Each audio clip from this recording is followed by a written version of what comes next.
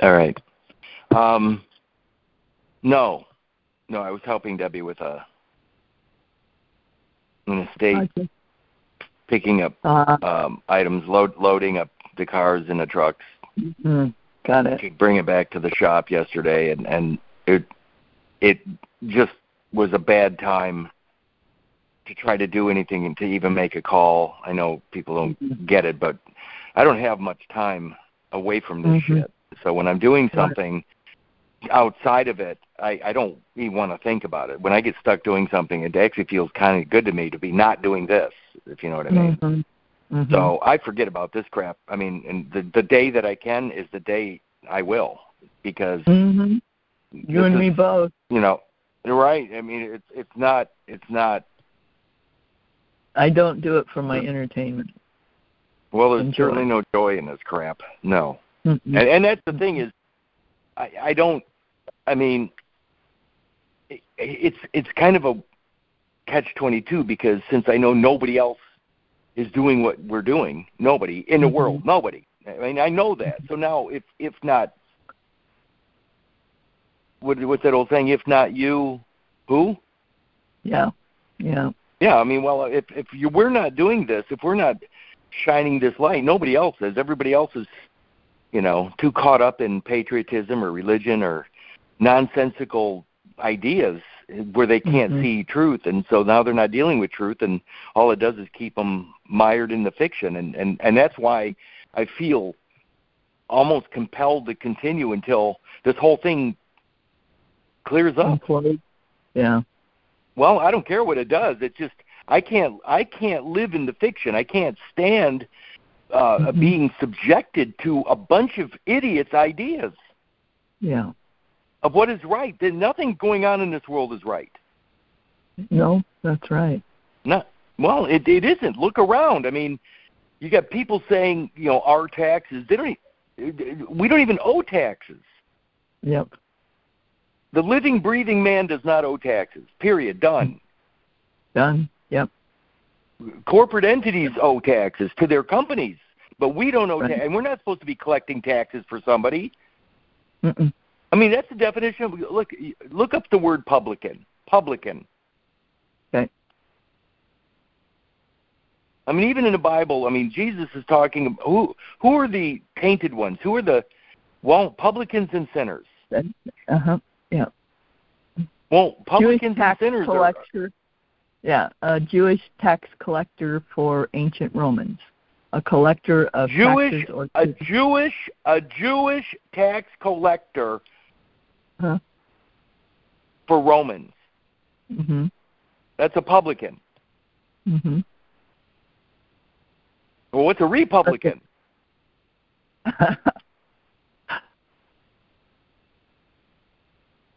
R-E. I mean, to do it again. To do it all over again. Exactly. Publicans and sinners. Well, publicans are Jewish tax collectors for Rome, and sinners are debtors. Yep. That's it. And the next verse is Luke 5:31. They that are whole need not a physician. So again, everywhere you look, it's based upon a tithe, a form of tithing. We covered that last week. Yeah.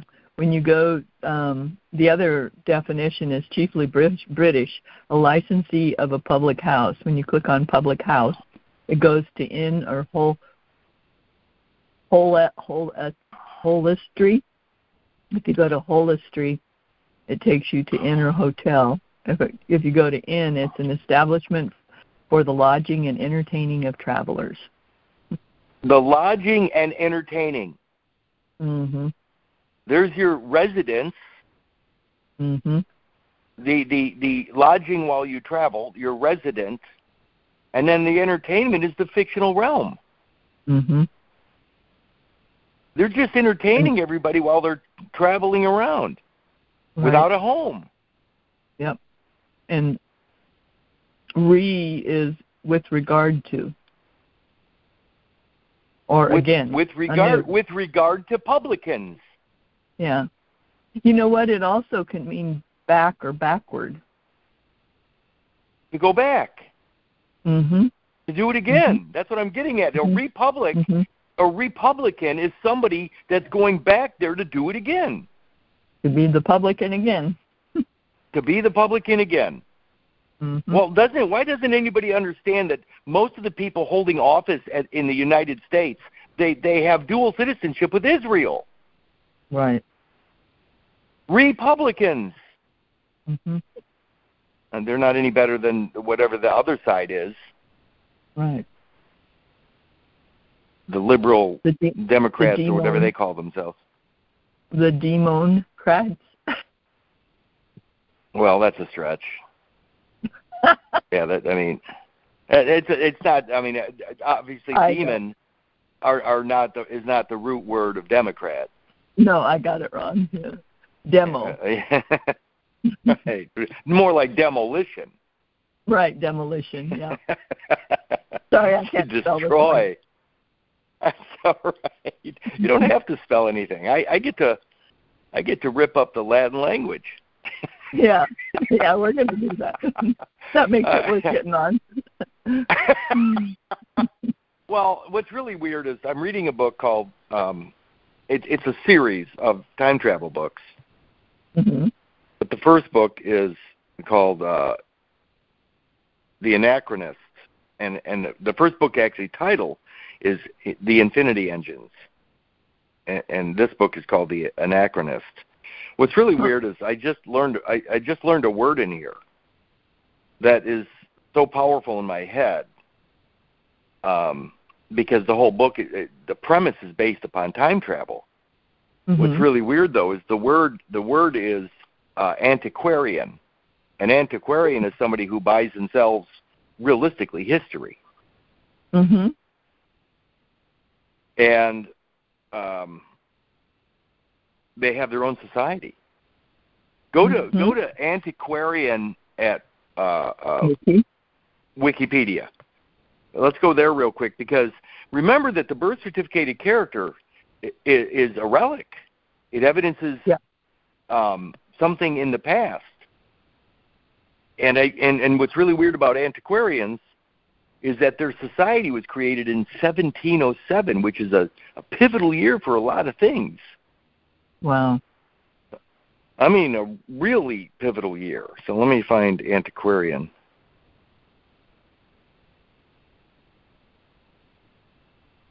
And that's the point. What happens if, what if, and I'm just posing this as a question, what if they're buying and selling these histories as rare and ancient books? Remember, your life story begins with that entry, that book entry. Mm-hmm. The birth certificate is a book entry. Yes. In his story. Mm-hmm. What happens? What if the courts are dealing with antiquities, buying and selling antiquities?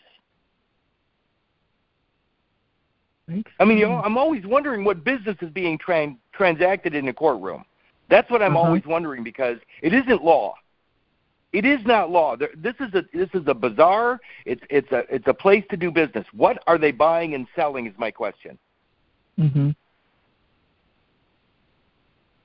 I think maybe this. I've never been able to put my finger on it. I don't know what they're doing. But there is a very well-hidden business of transactions going on in there. Oh, they're just buying and selling bonds. No, they're not. That's what it looks like. It says, so I went to antiquarian. Then I clicked on the hyperlink for antiquities, and then I went to antiquity.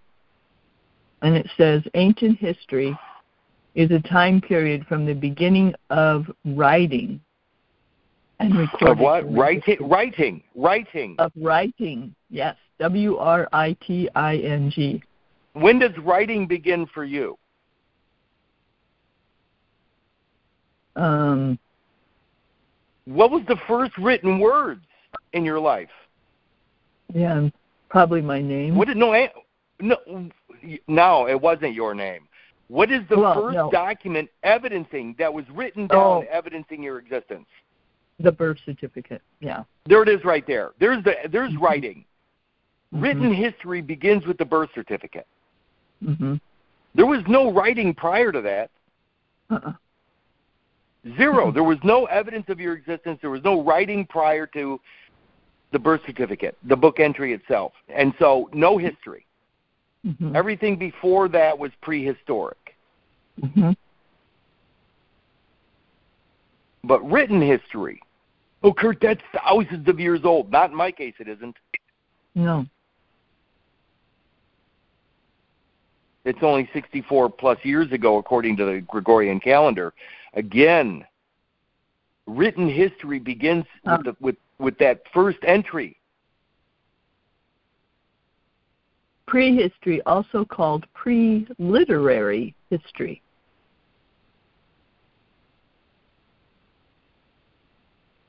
So a literary society would include what? Anything written. Anything written. So it would not include anything unwritten. If your origin is unwritten, if your origin was unwritten, because it is, fertilization, there's not even a moment. There's no way to even identify that moment. And here's another big deal: the moment of fertilization. What was your name? There was no name. There was no name. That's another big clue here. There is no name until the first word is written down. So literary societies and literature and books and book entries and what we're talking about here, none of it exists prior. None of it exists in the womb. Certainly none of it existed at the moment of creation. Right. That's illiterate. I mean, but then there were people that lived that did not read and write, that were illiterate. But they spoke. Their histories are spoken. I mean, there's an awful lot of indigenous persons or peoples around the world still to this day that their histories are brought forward through the spoken word. Yeah, they have amazing memories because they have to memorize the whole history.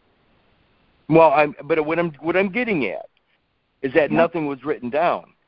Right, exactly. So they're illiterate. But illiterate doesn't mean stupid. It just means unwritten. Oh, you have to listen. Oh. I looked up illiterate, and I was kind of perusing down through it, and I was looking at synonyms, and it has ignorant, illiterate, unlettered, untutored, unlearned. Then it has ignorant. You missed one.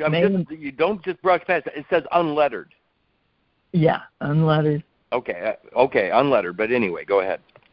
Well, we can go back to that one. I just want to read this one to you. Ignorant may imply a general condition, or it may apply to a lack of knowledge or awareness of a particular thing. You got to be kidding me. No. That's illiterate? That's ignorant, which is the synonym for illiterate. So ignorance, read that one more time, because to be ignorant of your godly origin being fertilization is a lack of knowledge. Yes. But read that line again. Ignorant may imply a general condition, or it may apply to the lack of knowledge or awareness of a particular thing.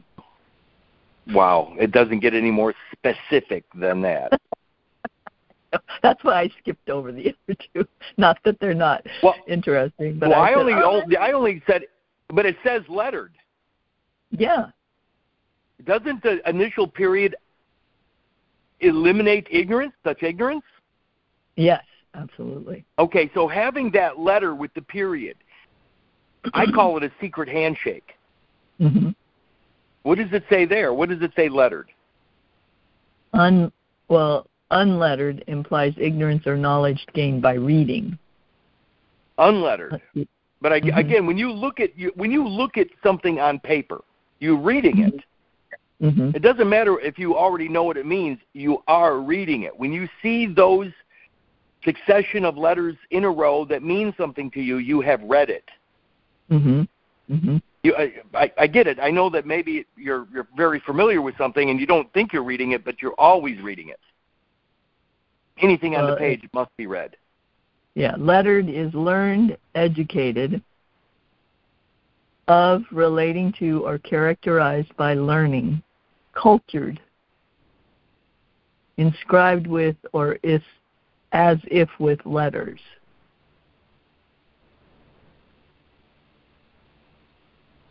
Okay, I'm going back to antiquarian.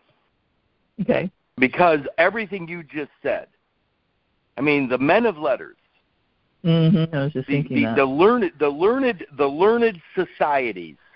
Mm-hmm. Now, the problem with learned societies is that they're only taking into consideration from written word onward, written word this direction. If they're not taking into consideration... Before you go to antiquarian, just under lettered, it has cultured. And I clicked on cultured, and it says cultivated or produced under artificial conditions.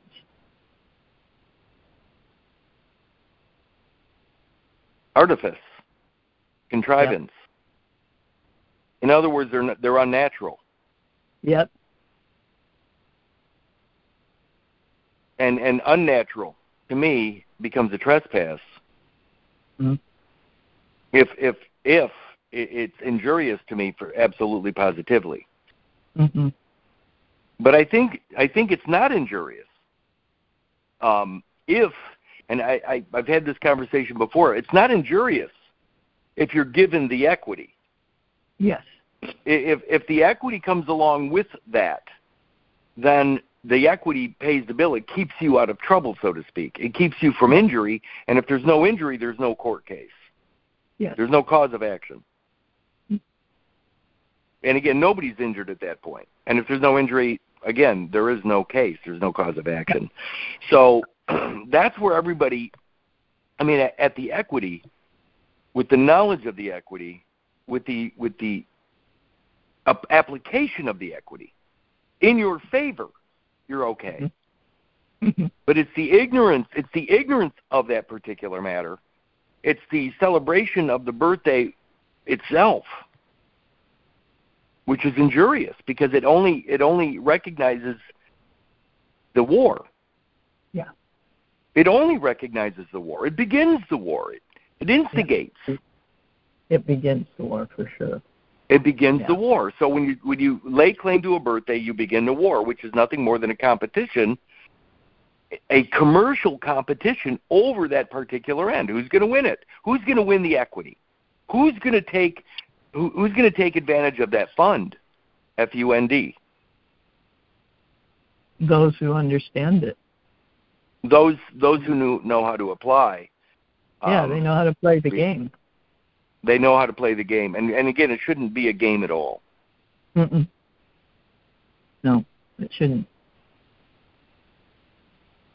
I mean, the United Nations, when they created this crap back in the mid-1940s, they're pretending to keep the peace through the commercial aspect. I mean, they're actually trying to apply the law of nations. Mm-hmm. Or no, I mean the wealth of nations. I'm sorry, the wealth of nations, where commercial aspects override belief systems and things like that. When Adam Smith was talking about the invisible hand, he was talking about people that would work together. Again, we've discussed this occasionally, but where people would work together or overlook belief systems for monetary purposes. Yeah. Again, a bread maker, an Italian bread maker with Catholic beliefs would overlook a Protestant shoemaker. Mm-hmm. So they could trade bread for shoes in spite of their Christian differentials, Catholicism versus Protestant. Yeah. Same with the Jews. Same with the any other belief systems. Everybody gets to cross the lines when they're in a commercial zone. It's almost like this is the place where everybody can work together, but only in commerce. That's the invisible hand working. People will go get the best bread and forget about their belief systems because the guy over there has the best bread. Hey, that guy over there makes the best shoes. Right. We may not like his religion, but he does make the best shoes, so we're going to forget about the religion because we want the shoes. Mm-hmm. That's Adam Smith. Mm-hmm. That's the invisible hand. And I think that's what they tried to do with this rule. They call it a rule of law, with this cut piece of you, putting it on deposit as the equity, which is supposed to keep the peace through international arbitration. It could keep the peace if it was used as it was meant to be.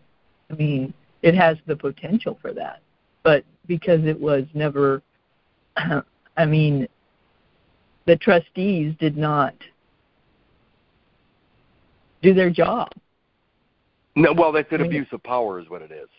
Yeah, it's an abuse of power. And everyone I've ever met who've been in a trust in a situation like that I've seen abuse of power. I have a friend that happens to right now. Right, but it that's what's happening. It's a breach of trust, but it's also an abuse of power because once they found out that this rule of law can be working against you, where they could actually make money and send people to prison and arrest people because of this rule of law, that's the direction it went. Again, we have the world that we desire. Maybe that's the message all the time, is that we're suffering this because this is the world we desire. Mm-hmm. If you want to be secure, if you're more interested in safety and security rather than reality, then there's a price to pay for that. Remember that if you really want to keep something secure in a safe, it's stuck inside the safe. Mm-hmm. Yep. With walls and locks and when they did that whole COVID nonsense and they told everybody to stay safe in their houses, that's a prison. Yeah, a voluntary. That's what prison. Safety's all about. Safety is about being in prison because nature there's no guarantees in nature. So again, you're out there, anything can happen to you at any moment in nature. Mm-hmm. But if you want to play it safe and be stuck inside the walls of a prison and be watched over 24/7 through that certificated character as a security issue, an issue of national security, one nation under God, a security issue, a national security issue, one nation under God. So what we're doing is we're allowing somebody to play God. Mm-hmm. And that's really what it comes down to. The United Nations is playing God over all of the birth certificated children, the child. And they're pretending to keep everybody safe when, in fact, what they're doing is imprisoning everybody in the walls of the palace, however you want to look at it. Mm-hmm. Remember, what was that word years ago that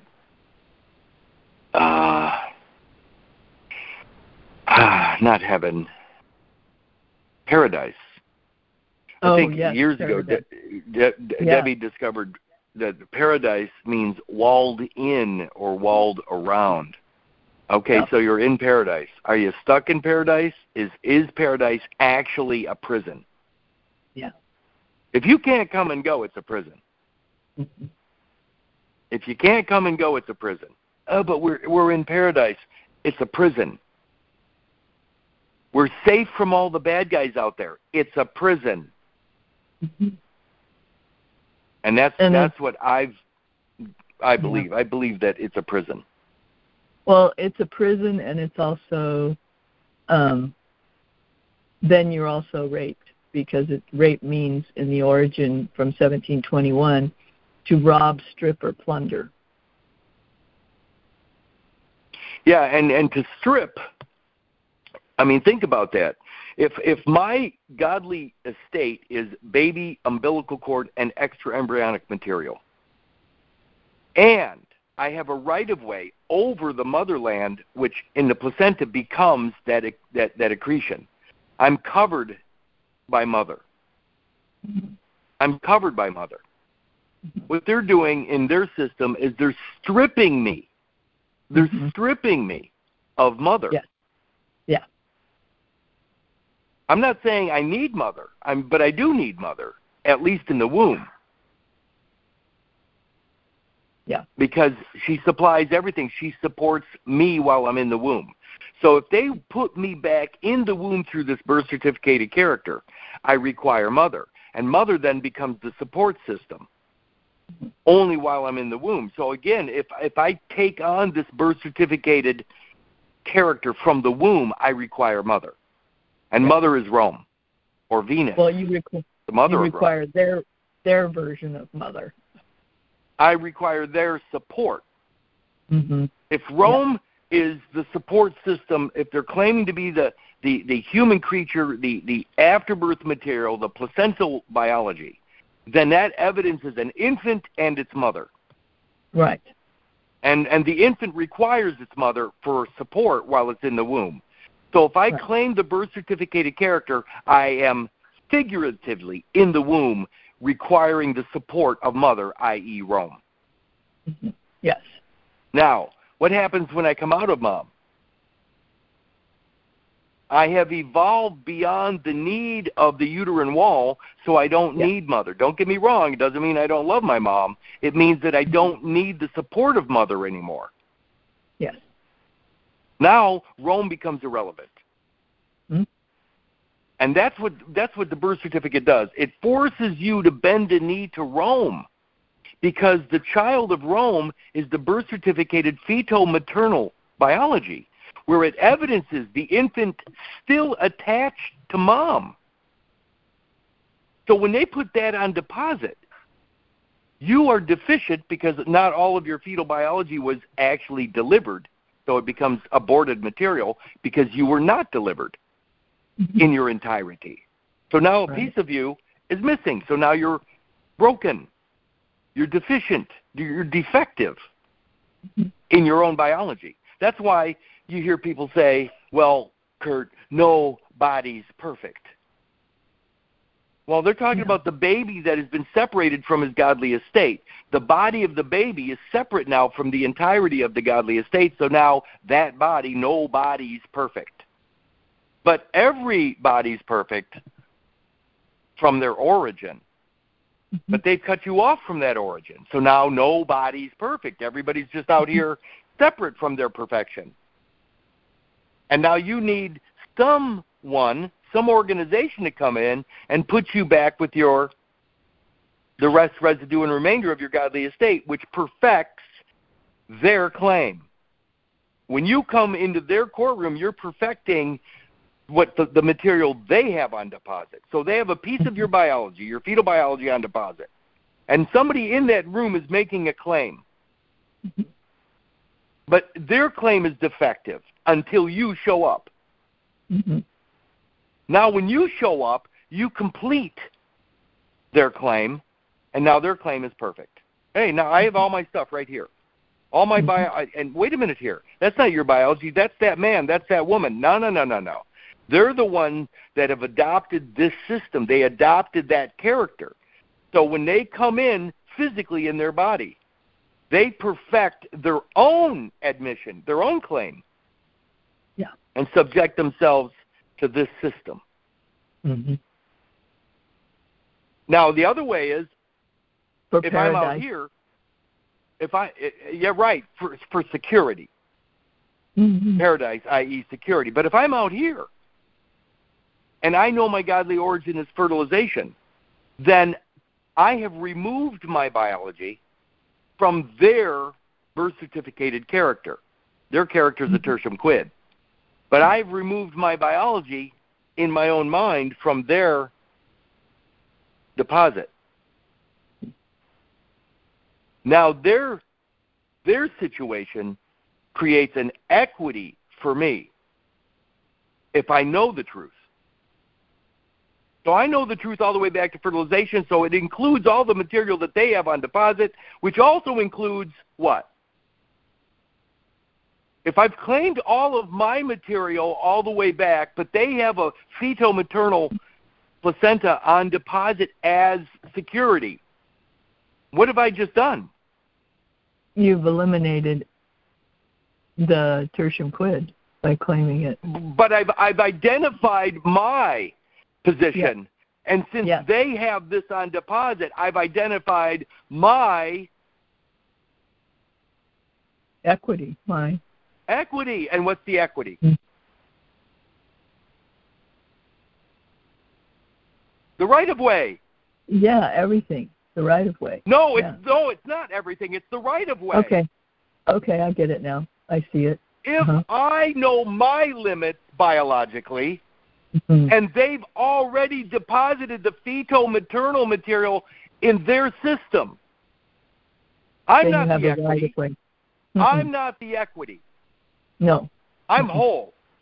Yeah. But when I'm whole, what they have on deposit is the maternal, the accretion that's attached to me. Once I know my limits, and it includes all of that biology, their attachment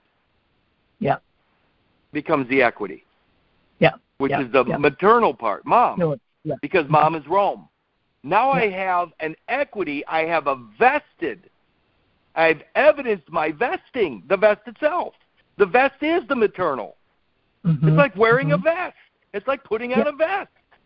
Yeah. But that becomes the equity, but I have to have the knowledge. Yes. And claiming it gives me you by myself. The right. Claiming me by my. Go ahead. No, go ahead. Claiming me by myself. Claiming me by. is nude. Yeah. Yes. All of my biology is nude. They clothe me with mom's biology. Yeah. That's the equity. That's the clothing. That's the vestment. That's the garment. My biology is my biology. It's the whole godly estate. They're clothing me with the uterine wall accretion in their system. It's all nonsense. I get it, Linda. But it is their system. When in Rome, do as the Roman does. Put on the clothing of Rome when you're in Rome. But I'll be honest with you, I'm never in Rome. Right. You know what's really weird is I was tidying up, and let's get to the law maxims. But I gotta say this. I'll say it on a call. I would have just waited until the next book came out because it's so mind blowing what I'm about to say, and that's what I'm getting at is what we talk about here. And I know I sound like I'm getting after you and cutting you off, but when I'm on a train of thought, it's hard for me to not keep going. I know. You get it. I know, and I appreciate that. But here's something really weird. What I'm about to say. Nobody's ever said ever in the history, ever, anywhere, under any circumstances, nobody's ever said this because they never knew it. Now, don't get me wrong. I'm talking about people that weren't told it. There are people that know this, but not anybody we know. I'm talking at the highest levels. So I'm gonna do this right now just before we get into the book because it's so shocking to people. Or will be, since nobody knows it yet. But I have to say it, because it bothers me so much that it's so obvious. I can actually feel a smile on your face right now, thank God. Yeah. Let me find I'm laughing because it's so incredible. Okay, where is this damn thing? Okay, so this is actually in the book in First in Time, and you know what's really weird is that it's part of my exposition, or where I'm exposing or expounding upon these ideas that you and I were talking about in this particular call. And let me see I got to. I'm on my computer. I had to go 6 feet under to get to my computer, obviously. So let me. I'm laughing because I'm in a weird sort of way. I'm kind of giddy.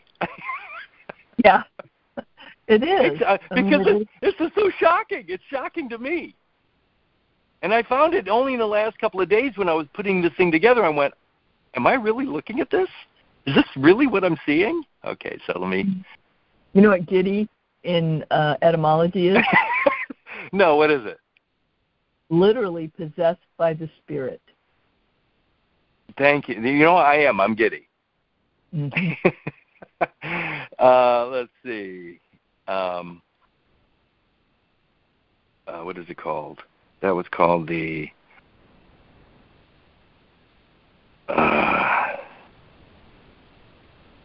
There it is. Okay. There took me right to it. All right. So I'm doing, as I'm blowing these definitions up and expounding upon them, I'm actually at the court case Eads versus Brazelton, and I'm explaining it. I'm expanding on it. I mean, it's funny because I'm going to just say one sentence in our conversation at hour 3, 11 minutes and 8 seconds. Okay? Mm-hmm. I have the Organization of American States. And it goes into indigenous tribal people's rights and all that stuff, and ancestors, synonyms, all that. And it keeps going, and somewhere along the line, I get into an author's note, and it says, the fictional alchemy, allowing for either salvage or salvation of the lead, which are the goods, is clearly expressed in the NOAA, pronounced NOAA, animated presentation in the case of the wreck of the America. Mm-hmm. Remember, that's the name of the boat that sunk. Yep. In Eads versus Brazelton. Yep. Remember? Yeah, it sunk in. Was it the Mississippi? Yeah. Mm-hmm. So the America sunk. It went under the water. What does that mean? I think it fell beneath the waters in commerce. Mm-hmm. Okay, so it fell in the commercial waters. It sunk into the America sunk into the commercial waters. Anyway, so I keep expanding on shipwreck and abandoned shipwrecks and goods and all that stuff. And then I get to another set of facts. The steamboat America sank in the Mississippi River in 1827 with a cargo of lead. Okay, so then I expand on steamboat and steam and exhale and all that stuff. I keep going. What's really funny, then I get to the concept of, I start to define America. And that's when I went, because I know what they did is they put America into commerce. It sunk under the waters. And now the indigenous Americans, those people born to the soil of the Americas, are now needing to be rescued in the commercial waters. America sunk. In Eads versus Brazelton, America sunk. And what did it sink? What was its cargo? Lead, wasn't it? Lead. It was lead. Yeah, so you got this lead, which is a metal, but it in most cases it has no value. It's just lead, just like the afterbirth. Mm. And remember, alchemy is always talking about turning base metals into gold. Lead into gold is the most common. Right. Well, that's what I'm getting at. So the lead of America, the afterbirth lead, the waste material of the American people, is now turned into gold as energy, as a source of energy.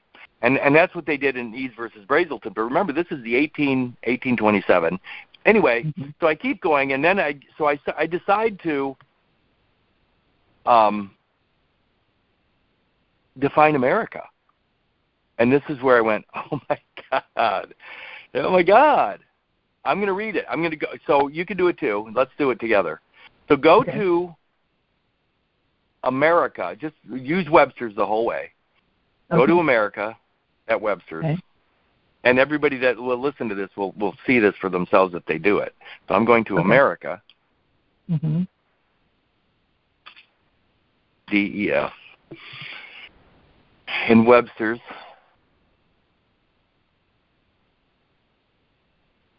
What the heck?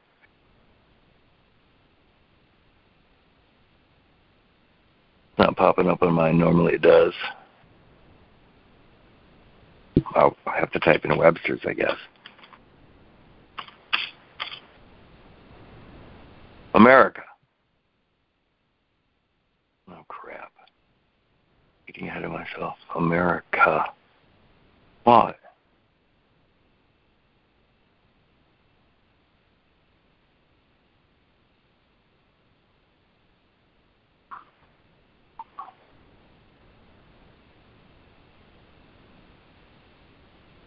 Hang on, I got to start over because it's not doing this for me. I can pull it out of the book, but I don't want to do that because it messes up my highlighting.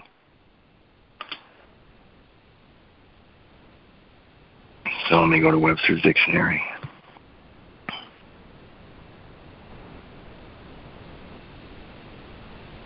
Go there, and I'll try that. I'll see if it comes up this way.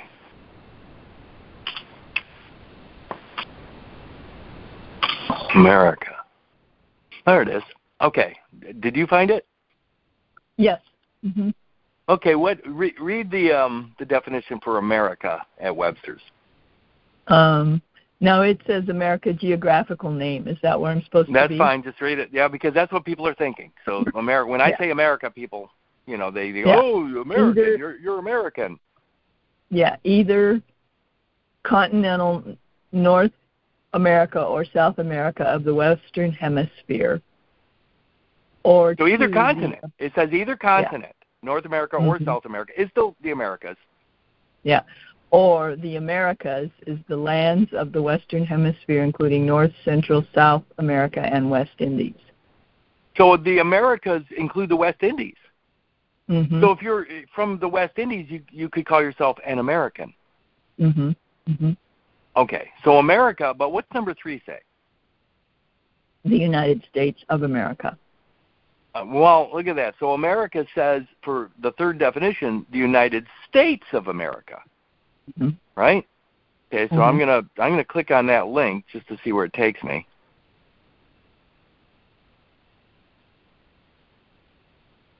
Okay, what does it say there? Variance United States or U period S period or U.S.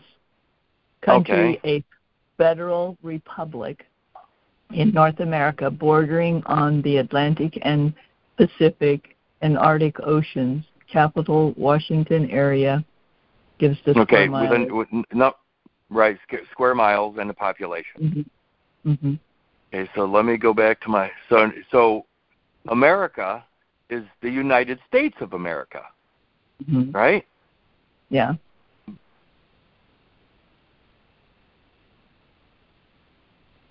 Read the first 4 words again. Country, a federal republic. How's federal spelled? Small f. Okay, that's a start. That's when I went, what? So I'm looking at a small f federal republic. Mm-hmm. So, but then I kept going because that was one light bulb right there. Mm-hmm. So then I went to, because I already knew the answer to this, type in, open another window if you have to so this one stays open. Type in Columbia. That's down here. Columbia the definition of Columbia. What is that? What does that say? Okay, just a second. I was just reading Columbian down in the text of that definition.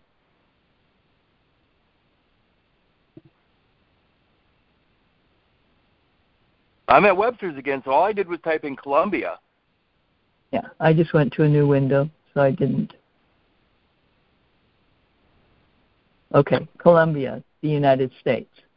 So wait a minute here. The capital C Columbia.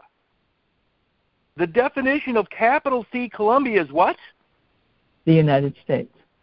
Okay, so now I'm going to look at the words United States of America. Go back to the other window where it says capital U United, capital S States of America. Mm-hmm. Right? Mm-hmm. And then you go to Columbia, and it says capital U United, capital S States, doesn't it? Mm-hmm. Now, when you look at the concept of United States of America, and the definition of United States is Columbia.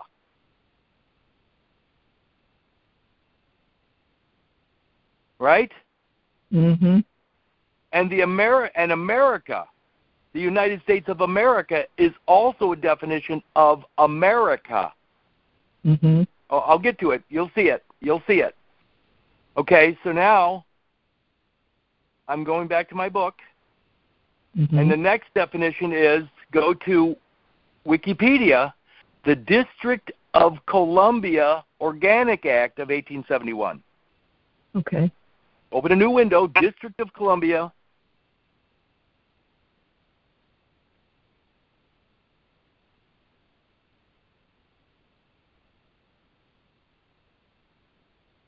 Organic Act of 1871. Yep. By the way, 1871. Mm-hmm. What new definition came out in 1871? That's so interesting. Metric? Phantom limb. Oh, phantom limb. Okay. So 1871, a new definition came out called phantom limb, where a piece of your body is still suffer the pain, the pain from the piece that is missing, that was cut off, that was amputated. And phantom limb, right? 1871. Wow. What court case do I refer to all the time from 1871 where horses pooped into the public road and the waste material? Now, as soon as you said that, I had it. But, yeah. Haslam versus Lockwood. 1871. Mm-hmm. And now you have this Organic Act of 1871. I'm just going to go to Wikipedia. I downloaded the whole Organic Act for other purposes. But look at the District of Columbia Organic Act of 1871 is an act of Congress that repealed the individual charters of the cities of Washington and Georgetown and established a new territorial government for the whole District of Columbia. Though Congress repealed the territorial government in 1874, the legislation was the first to create a single municipal government for the federal district. Municipal government, federal district, small f, and you caught it. You caught it. Let me go to the book and see what my last entry was.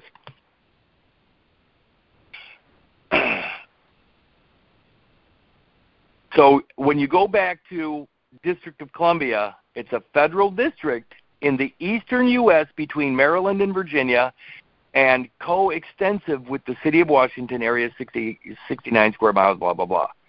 And here's the key. Go to etymology and go to the word federal, small f. Mm-hmm. Yep. And then you're going to see it. Etymology, small f, federal. 1640s as a theological term in reference to covenants between God and man. So here's the deal.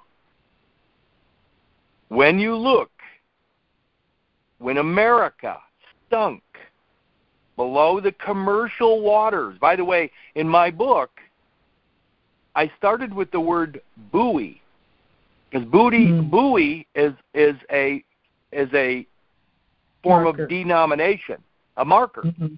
And it's marking where something went below the commercial waters, which is the Ark of the Covenant with you and God.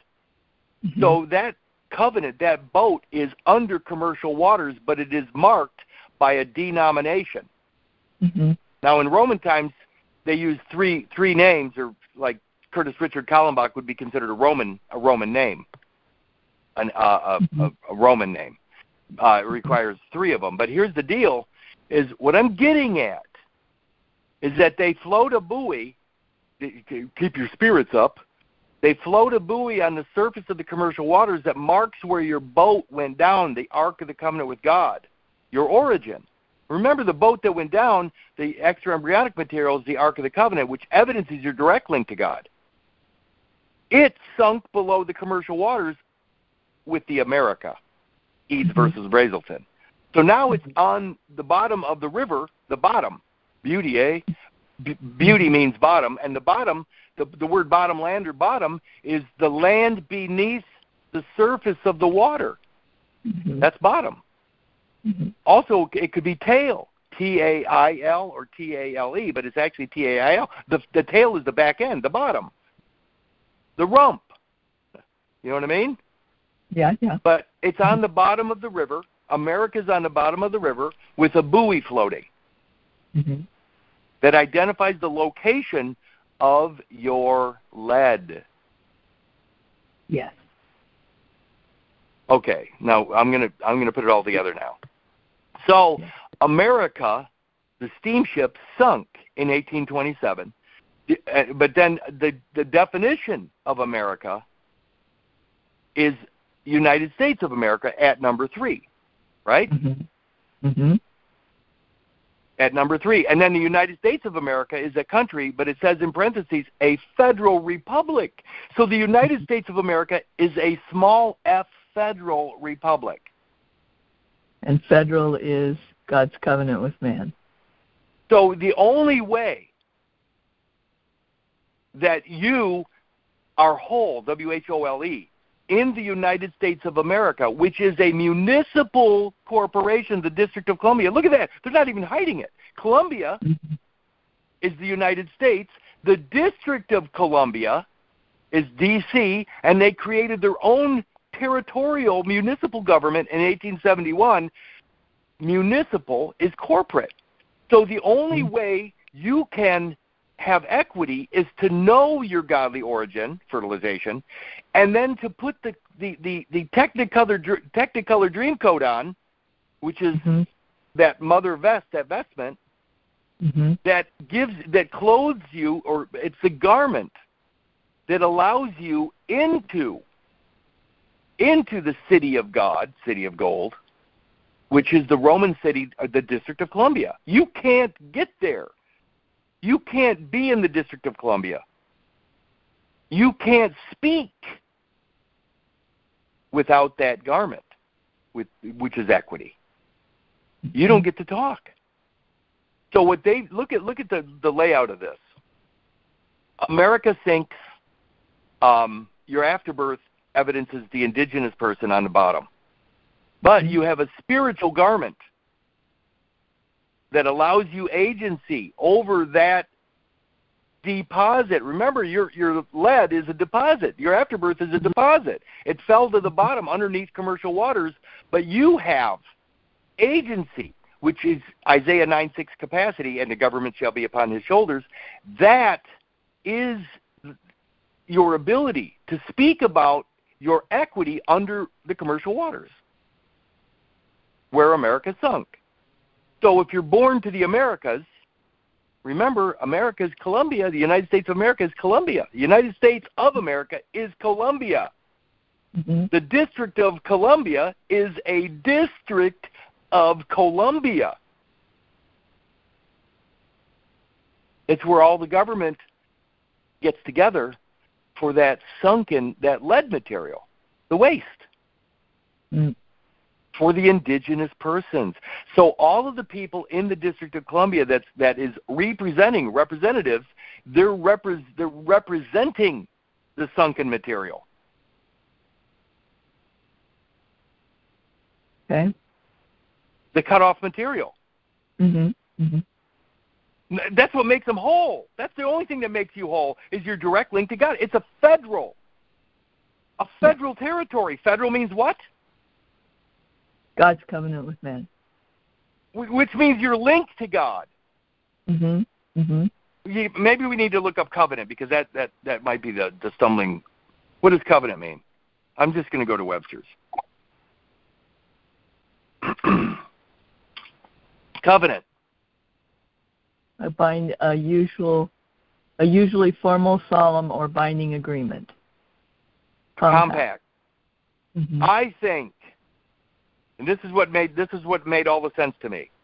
Remember that the Americas, through the Catholic discovery, the discovery doctrine became what? Catholic, Roman Catholic. All of the Americas are Roman Catholic. Right. Including the West Indies, apparently. Yeah. But then a Protestant group of people come over here and start the United States. Okay. The only way for that, remember, there's a schism between the East and the West. There's a schism. There's a separation between the Roman Catholics and the other Christians. So what I'm getting at is there's a bond. There's a bond between this group of people and that group of people, because when you clamp and cut the cord, you create two different positions. You create the Roman Catholic, which is the fetal-maternal Americas, right, that's under the waters, and then you have the boat, the vessel, the commercial vessel on top of the waters doing all your business, which is the 14th Amendment citizen as of 1868. Remember, this District of Columbia didn't get created until 1871, after they created the commercial franchise in 1868. Right. So they have a commercial vessel that is secured by your deposit under the water. That's the pound of flesh. Yeah. That's the Merchant of Venice right there. They have your pound of flesh securing as the principal deposit. Remember, it got deposited on the bottom of the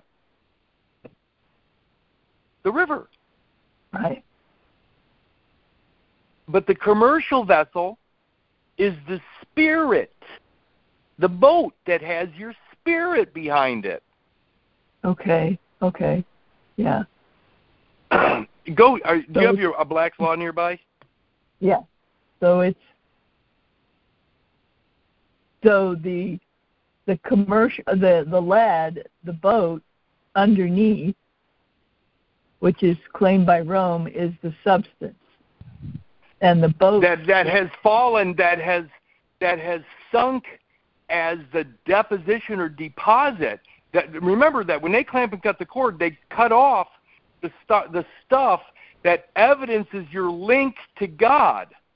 Yes. The extra-embryonic material is the original material. Yes. And it falls to the ground, or it falls beneath you. It falls, you leave it behind. Yeah. Through inadvertence or ignorance. Right. So you're up, so not you, but the spirit is actually the commercial boat that you're moving around in is actually a fictional paper boat, if you want to visualize it. Secured by your biological deposit. Right. Yeah. Okay, so what am I looking up? Go to page 559, Black's Law, 5th edition.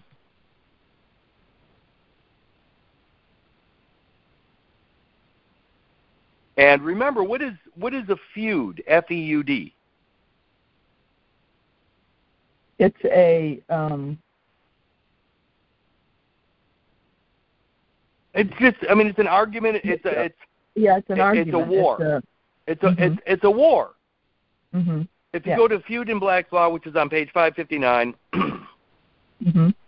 The word feud is also the word for fee, F-E-E. Mm-hmm. Yeah.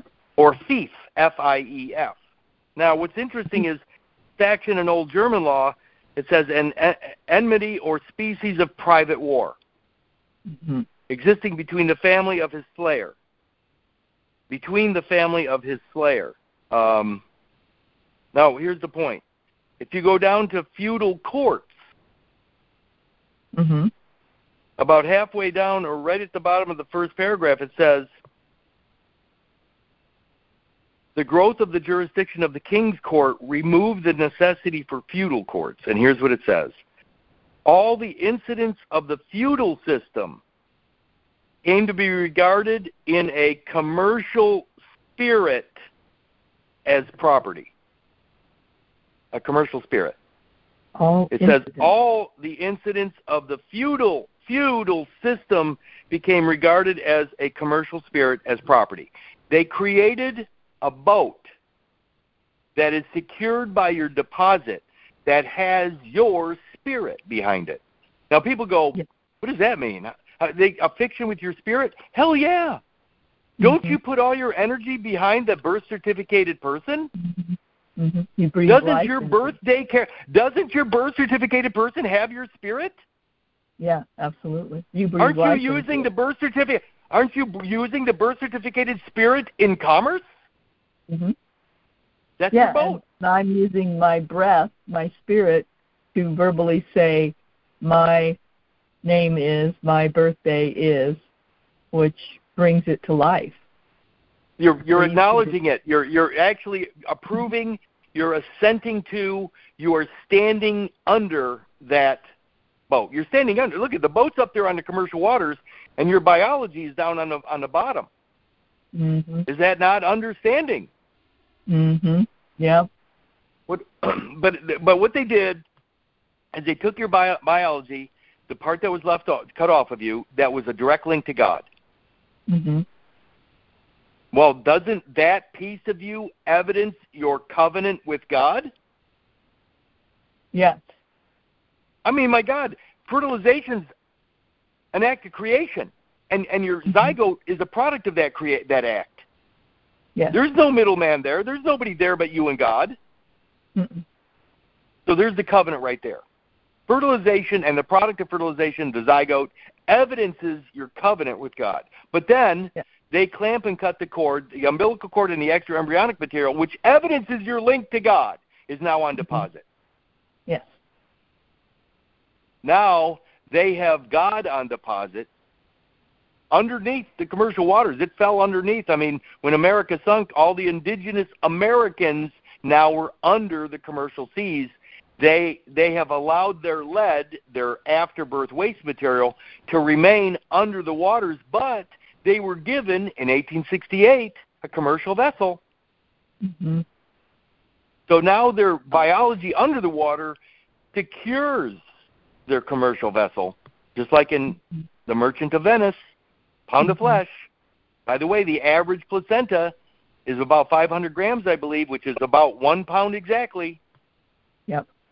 So they take that 1 pound of flesh and put it on deposit as a security issue, an issue of national security, one nation under God. So all of this material that was cut off of you becomes the one nation under God, and they all have their commercial boats. And that's called ecumenism.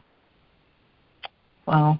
It's a way for all of the ecumenical, the religious Christians or what have you, to do business together through this commercial vessel. There's your wealth of nations. There's your invisible hand right there. And if it was actually run honorably, it could be. It could be. The bad guys took over the system, so to speak, and now what they're doing is they're pillaging. They're raping and pillaging all those people. They're able to get into those accounts and steal from everybody through the ignorance of those people, and they're pretending that it's just that those indigenous persons are not adhering to the biblical concept, the Bible, and so because of that, they're all being punished. But you know what? Again, the spiritual man is to be judged by no man, and they know that everybody in their courtrooms are breathing, living people, but they're willing to overlook that because of how much they profit from the suffering of those people, the faithful. That's the whole thing, is the amount of money these guys are profiting from the suffering. But remember, everybody's already agreed to suffer. They've already agreed that it's okay for the I am, the Jesus, to suffer and hang on the cross. So as long as they're agreeing that it's okay for Jesus to suffer, and Jesus is actually saying, well, I'm just the I am, or the present. So as long as these people agree that it's okay for Jesus to suffer, then it's also okay for them to suffer themselves in the present, and that's what they've agreed to. As long as you're okay with anyone dying for you, you will suffer. No, thank you. Yeah. But look at the District of Columbia is a municipal corporation. And one last thing, look up municipal. It means corporate. So there's a corporate government that can only be accessed through a corporate fiction. Yes. And that's the District of Columbia government. And what's really weird about that is I don't need that corporate fiction when I know I'm whole. At Luke 5:31, they that are whole need not a physician. Well, what's really weird is that corporate fiction is a juridical person that's acting as an administrator, a minister, to administer to my affliction, my deficiencies, my sins. But I don't have any. They created a system, a biblical system, a theocracy to punish everyone. To punish the faithful more than anything. I mean, once you get to nature, once you understand reality, once you're actually choosing truth over all of these fictions, fictio sedet veritate, fictions yield the truth, once you get all the way back with the knowledge of fertilization being your godly origin, lowercase g Genesis, loop tail g, you're beyond all of the childishness, beyond the child that was created, the infancy. And now you have full capacity, which is what they call equity. Yeah. And the equity is what is the indemnity at Article 38 of the Liber Code. Equity is you being indemnified, which ultimately becomes your sovereign immunity. Now you're immune to the fiction, to all fictitious actions, and that's the equity. But the equity has to be known as equity, because the equity is actually the boat or your biology that was deposited under the commercial waters, which is your security issue. But look at all of that. America was the boat that sunk in Eads versus Brazelton. America is defined as Columbia. Columbia is the United States.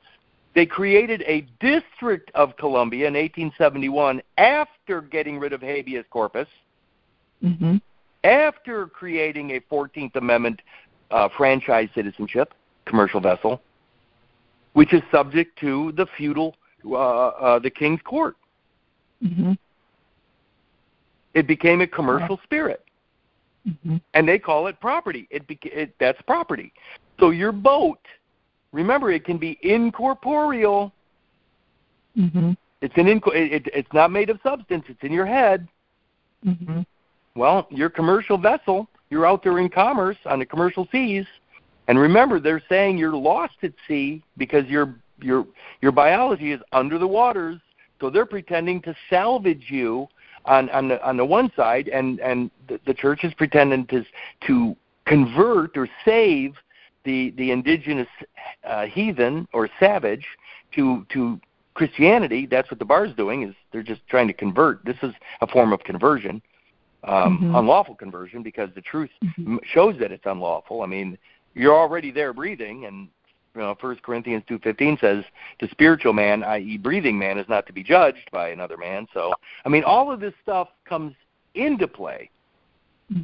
But the weirdest thing was the District of Columbia. I could never figure out until Columbia became the definition of the United States, or the United States is defined as Columbia, and Columbia is the United States of America. Well, the United States is Columbia of America. You know what I mean? And then you realize what the district is. It's a municipal corporation with only corporate fictions involved. And remember, in 1862, they redefined the word person to mean corporation, so that they could use these persons, these fictional persons, in the district only. And that. Remember, the Bar Association cannot get outside of the 10 square miles of the District of Columbia. They only are using the property, the birth certificated persons, the property, those vessels, those commercial vessels. They're acting on those commercial vessels wherever they are in the commercial realm. Right. Doesn't matter if you're in Illinois or Wisconsin or Idaho or the commercial waters have covered over the boat, the America sunk. The biology. Yeah. It sunk. Your biology, the Americas, sunk beneath the commercial waters in 1827, and they even called the boat America. Mm-hmm. They're saying the Americas sunk. Well, of course it did. All of your lead, all of your afterbirth is your lead, and so they took that lead through alchemical process. I mean, hell, just look up tertium quid. They created a character out of that lead that you believe is you, so you put all your energy into that fictional character, and what is actually waste material or left behind material now becomes gold. Gold to the ones that have that on deposit. Now, the waste material becomes the gold because you're putting all your energy into that character and ultimately throwing away your own life.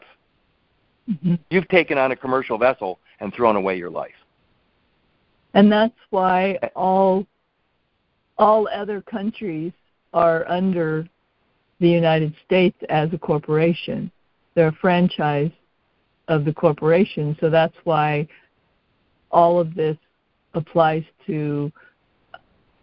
can be used by anybody in the world. I mean, not only because they're whole, but because in the commercial world, they're all under the District of Columbia because they're a franchise of the United States. And it's all, and the Organic Act makes the District of Columbia nothing but corporate fictitious realm through the corporations, a municipal corporation, and now all of these commercial vessels are subject to the law merchant court system, the merchant courts. And so the whole entire world is a municipality under the District of Columbia. Which may, when you go back to Columbia, when you go and really start to dig into the concept of Columbia, the word Columbia, it goes further than that, but I didn't want to get into that because this is already too difficult for most people. But what I'm getting at is that it doesn't make sense. The District of Columbia doesn't make sense. What does that have to do with anything? It's a municipal corporation created specifically to manage, administrate the corporate vessels, the commercial vessels that are secured by the lead, i.e., biology deposit, the special deposit, that your link to God, because that's what's on deposit. Your biology that is closest to God is on deposit, and now they are acting as God. Mm-hmm. Over. I mean, because you've cut yourself off from God. You're done. Mm-hmm. And I mean, seriously, now the only way you can get back to God is to go through the ends of the court. Mm-hmm. And because now you have no home. Your home is underwater, so to speak, and I mean your actual home. And so they're pretending that since you don't have a home, it's the flood, the Great Flood, by the way, your entire existence. The natives, the indigenous persons, are under the flood, but the flood is nothing more than commerce, the waters of commerce. Mm-hmm. That's the flood. So all indigenous persons, i.e. the Americas, got caught under the commercial waters as well. That's the flood. Mm-hmm.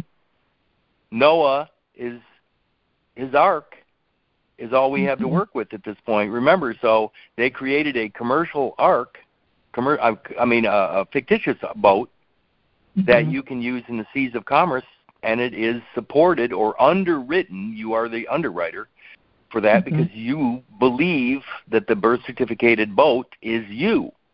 Mm-hmm. That's all. I mean, this is really simple when you get all the way down to go find out what the Merchant of Venice is all about, the pound of flesh for the commercial boat. Go find out what Shakespeare was writing about, what that play is all about, and it'll make perfect sense that they created a commercial boat secured by your biology. And then they administrate. Go ahead. Go ahead. No, they administrate over everything through the merchant courts. Yep. That's why they call it summary judgment. If there's a deposit, there's a boat. Yeah. If the cut material is left there, remains there as a deposit, and you claim the birthday, there's a boat. If there's a boat, it's summary judgment. We're dealing with merchants. Merchants arguing over price. Yeah, instead of what Samuel Adams intended in The Wealth of Nations, which was cooperation. It becomes a war, competition and a war.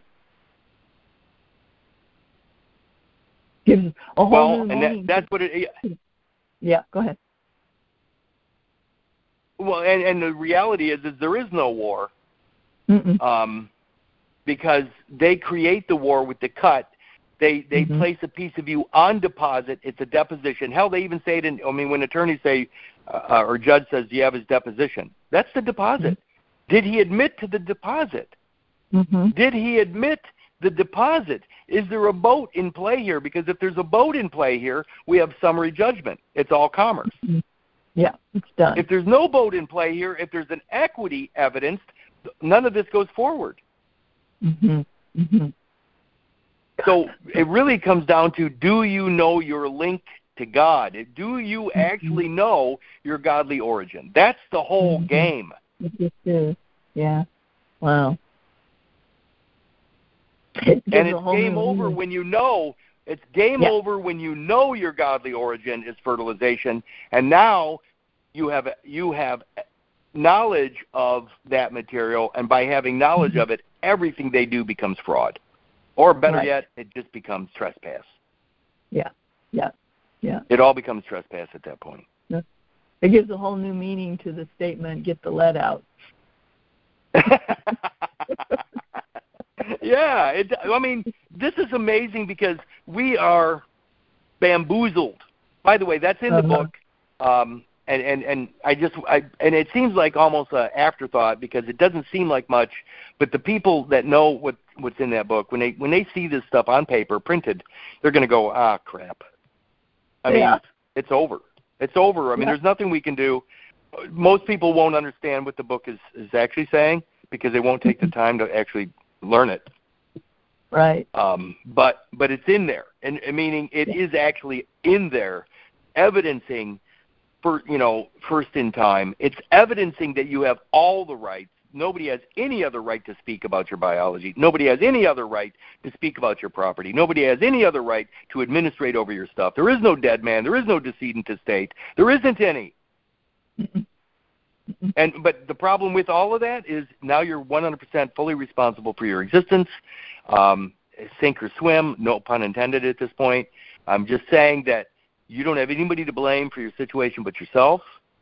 And if you make bad decisions and you make dumb deals with smart people and they take advantage of you after the fact, hey man, you know what? There's no welfare state now to pick you up. It's all you. It's all you. Yep. And I prefer that world over sucking at the teat of the state or worse, drinking the blood of others. Yeah. Yeah. Drinking the blood of others. Yeah. Yeah. Vampires. That's all this is. This is a world of vampires. They only come out at night through the lunatic lunar cycle birth certificated character. They don't exist in reality. All but rise. We're stuck with this. Yeah, all rise. Yeah. No. And that's what happens. Again, when the rising of the court does what? It across the board, everybody that stands up and agrees that all rise is the cessation of actual court. It's the adjournment of an actual court, and it goes into the night court for all of these birth certificated. It's a commercial court at that point. Yeah, administrative court for merchants. Yeah, for merchant the court for merchant vessels, for the municipal merchant vessels. Yes. Yeah, and that's what it said.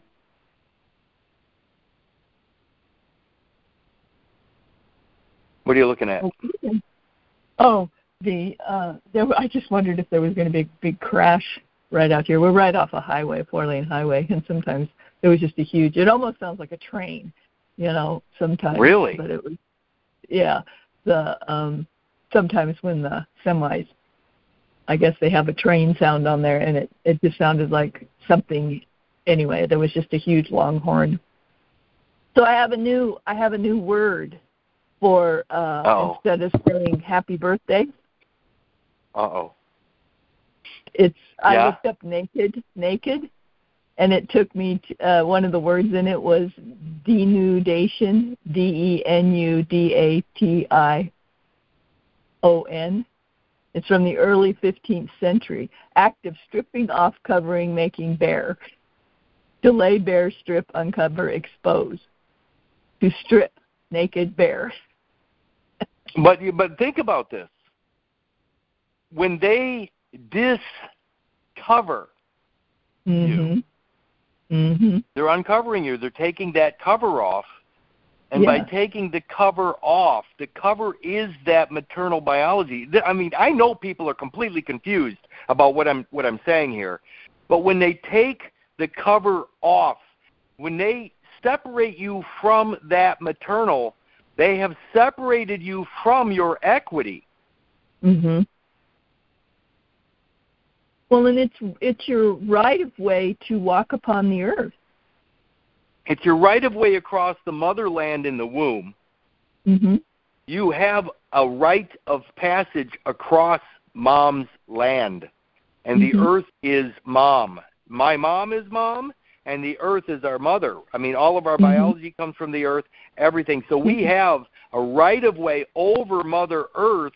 It's automatic. It's given to us by mom, which is why I think that's the equity. I believe that the accretion becomes the equity that evidences your right of way, but when they do a discovery, they're uncovering you, they're taking off your equity so that they can deal with you and then put you back with it. They're actually uncovering you through your own admission. They're creating a need for the middleman. They're creating the nude. They're creating the nude. And then because you're what, a pauper, a vagabond, and fugitive from justice when you're nude. You have no money. You're a mendicant. You're a beggar, and so now they act accordingly by your own admission. Happy denudation day. I think it's horrible what they're doing. I agree. I think that everybody already has all. I mean, again, we own everything because it's all our energy that's supplied, the labor and everything else. I'm really sad that somebody would do this to everyone. I mean, I don't know what kind of a man or woman would do this. What's that? Yeah. I just don't either. I don't know. I don't get that kind of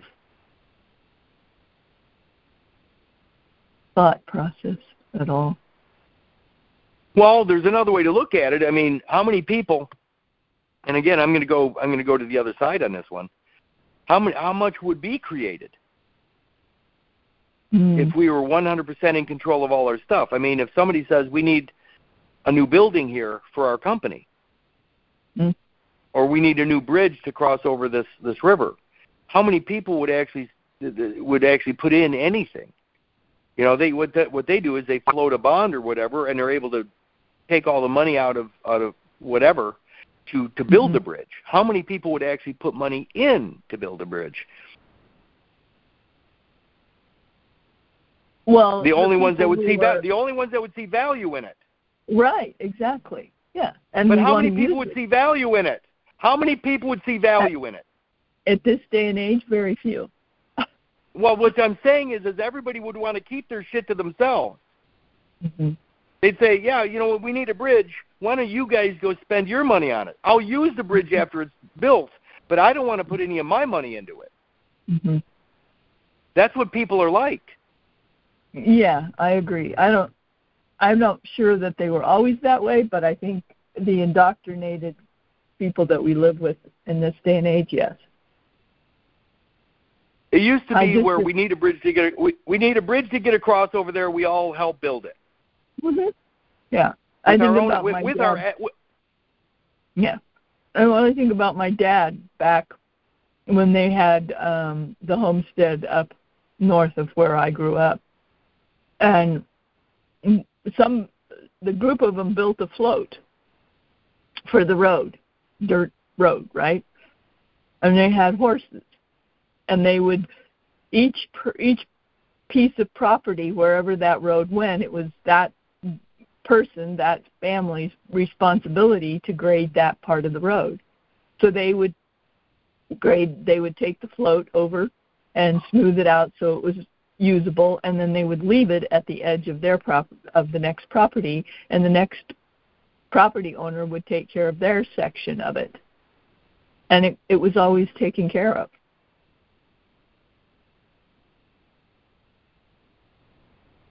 Well, and think about that. If all of a sudden you come into one guy that doesn't feel it necessary to waste his time on grading that piece of road, you're driving along and a beautiful road, and all of a sudden the next mile is complete crap, and then after that it's nice again because one person decided not to waste his time grading it.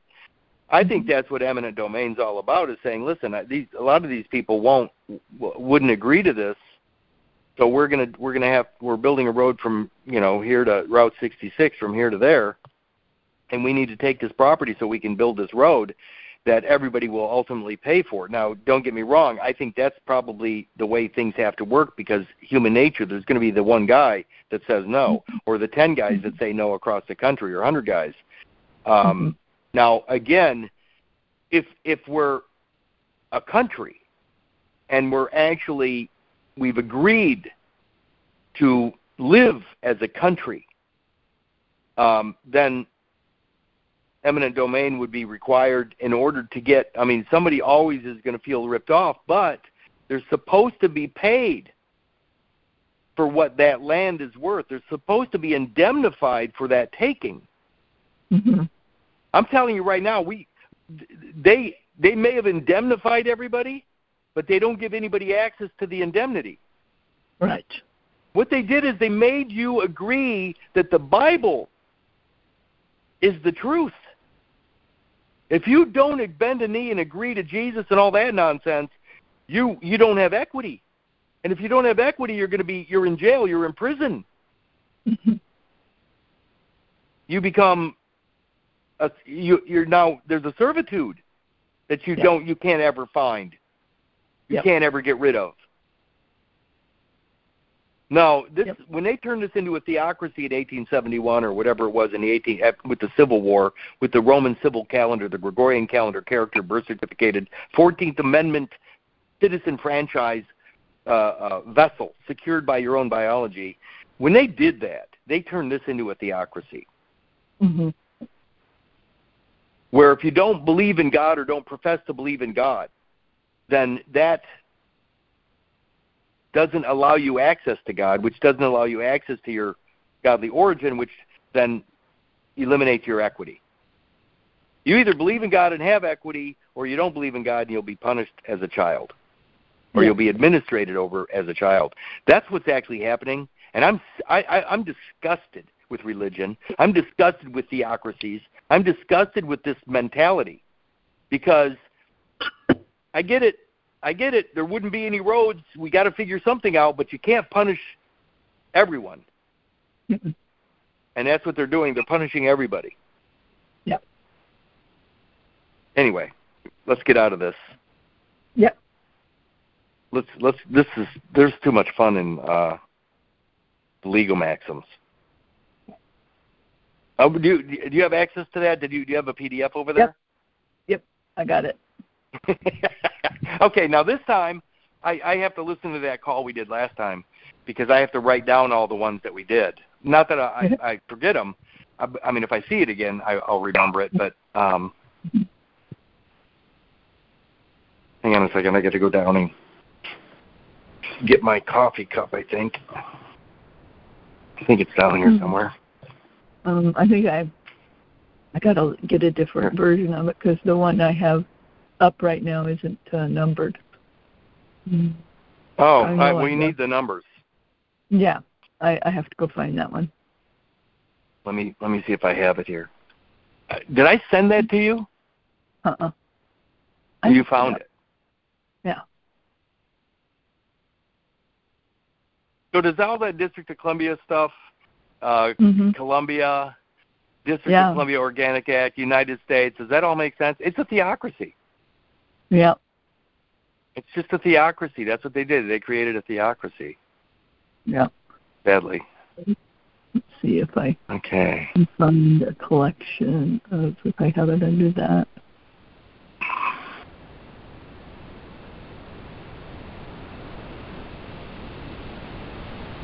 Well, I'll look for it again. There it is. Collection of legal maxims. Yeah. For some reason, I don't have the one I thought I had. I had it last week, so let me go get it again. I have this, and it's actually in book form. Yeah, Kevin ordered it already. Did he? Uh-huh. Collection of Maxims of Law in Law and Equity. By S.S. Perloubet. Do you see it? S.S. Perloubet is the author.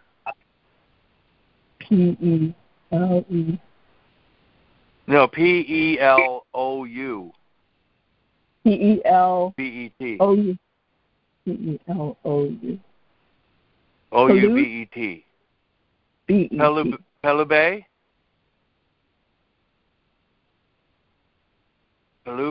Perloubet? Yeah. Okay, that's the one you have? I had, but the one I have doesn't have, so I'm looking for the PDF of it again. I had it last time, but I thought I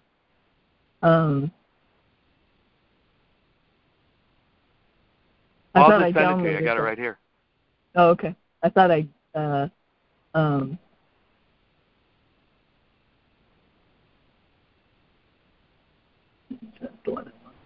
Okay, so here it comes. Okay. So how'd your call yesterday go? I mean, it was. It was good. I mean, were you on it the whole time? Yeah. Yeah. I mostly just listened. I put in a few here and there, comments, and Sandra asked me to look up words, and so I looked up some stuff, and I mostly just listened.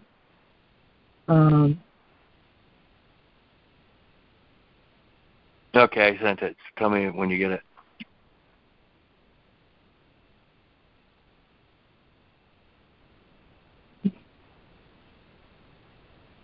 What's really weird, so I found this other stuff, or actually somebody sent something or posted something on Facebook today. I'm just waiting for you to get your stuff. But there's in the Internal Revenue Service Treasury or whatever, they were talking about what's really weird, as I sent this to myself with a note on it. It says a security determined without regard to this paragraph A if Section 1032 prevents the taxpayer. If Section 1032 prevents the taxpayer from recognizing gain or loss with respect to that security. Oh, look at that. It doesn't. I know you're looking for something or doing something, but let me just. If section, remember section's a cut. Part. Cross section, a part.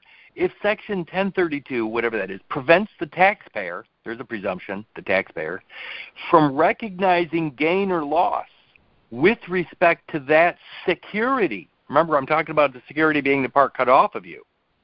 Now, remember that gain or loss, gain would show mom's biology attached to you. Loss would be you missing a piece of you. Mm-hmm. So the placenta evidence is both gain and loss. Yes.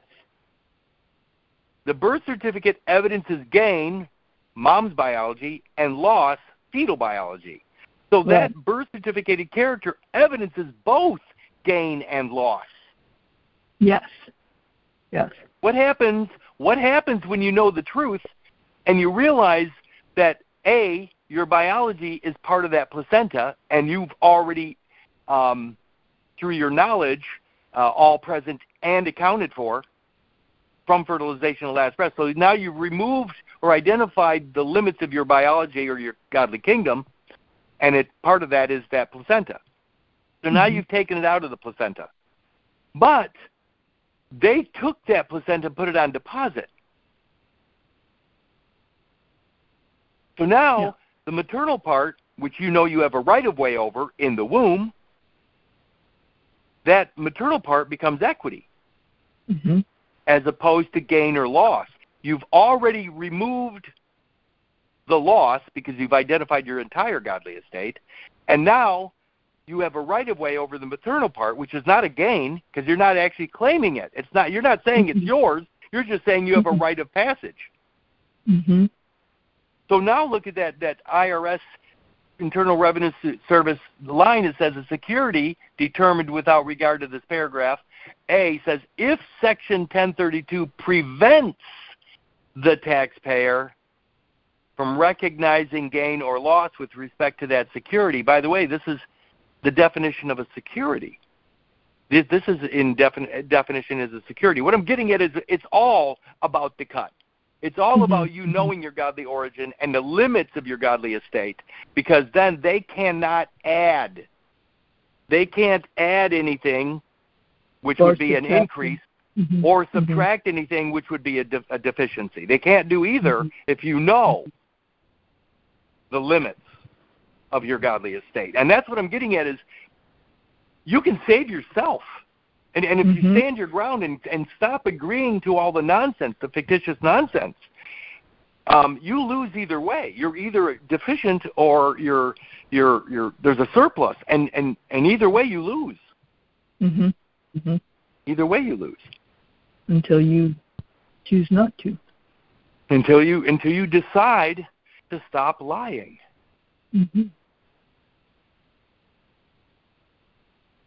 Speak only the truth of the matter.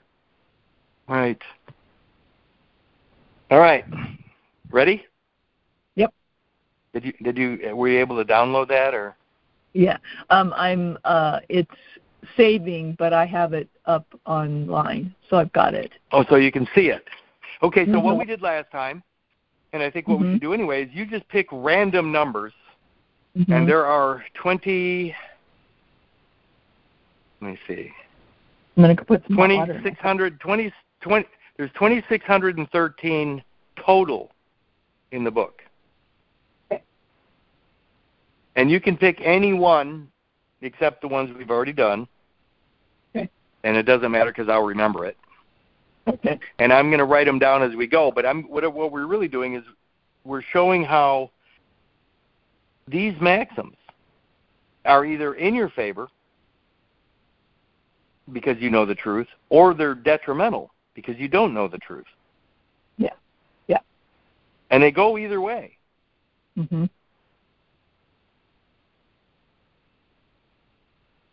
Yes. Number 4.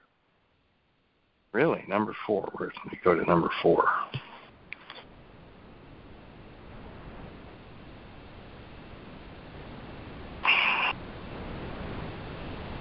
Number 4 says, and again, I get to butcher Latin, the letter A latere ascendit jus, or use.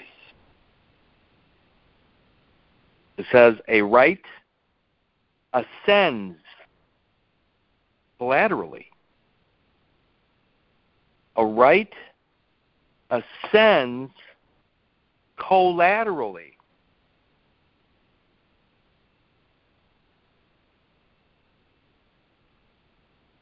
I'm going to look up right. I mean, I already know what this stuff is.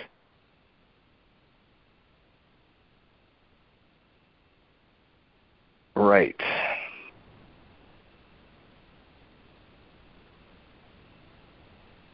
DEF. So I'm at Webster's it says a right ascends, ASCENDS, collaterally. Mm-hmm. Right.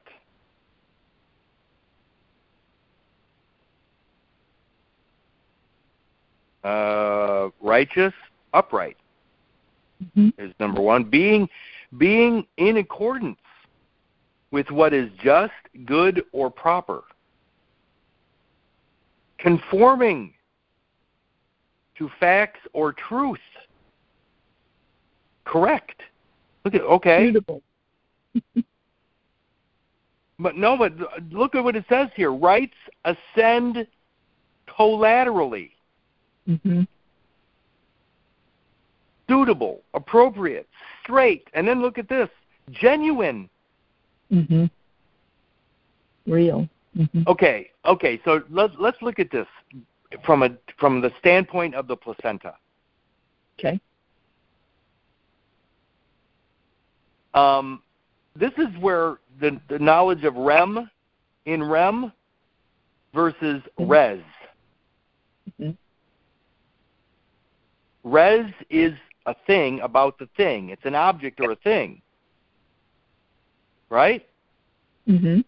Res is the object or the thing. It's not you. Mm-hmm. REM is the person.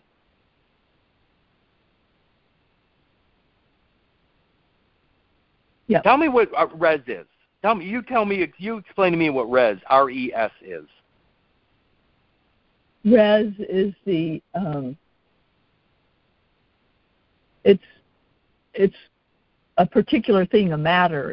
It's a tract of land. It's the and it's something set aside. It's separated out from. It's well, if I go to Black's Law, mm-hmm. It'll be really easy. Res, R-E-S.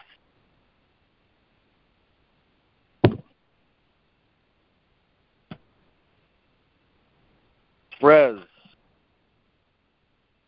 the subject matter of a trust or will. In the civil law, a thing, an object. There it is right there. The subject matter of a trust or will. In the civil law, a thing, an object. Yeah. Now look at the placenta. Mm-hmm. Fetal-maternal biology.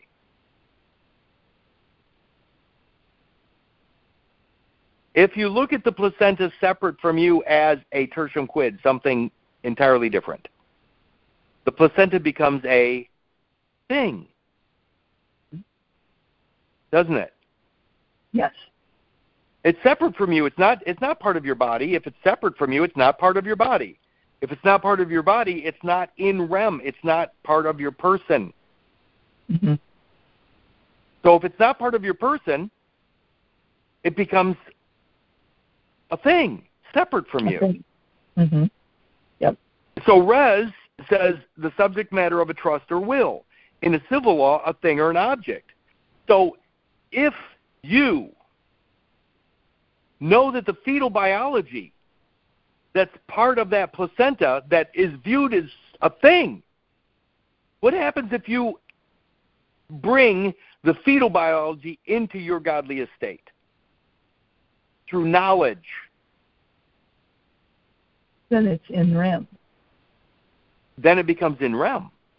Mm-hmm. That your godly estate, your personality, your entire biology would be in REM. Mm-hmm. As personality or your person. Mm-hmm. And now what happens to the rest of that placental tract of land or that piece of mom's biology that was created specifically for you? It is separate. Yes. But look at it. It's still in the placenta. There's your biology, and then there's something that's attached to your biology. Mm-hmm. Is that not the very definition of collateral? Oh, yeah. Huh? It's collateral to you. When you know your whole biology begins at fertilization, then the piece that maternal accretion becomes collateral to you. Mm-hmm. It's attached. Yeah. It's collateral.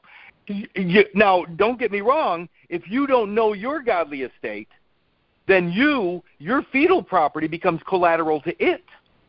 Yes.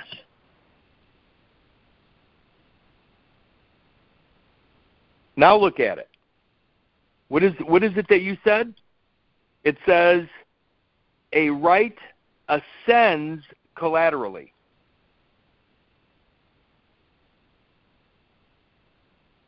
If you're whole, Linda,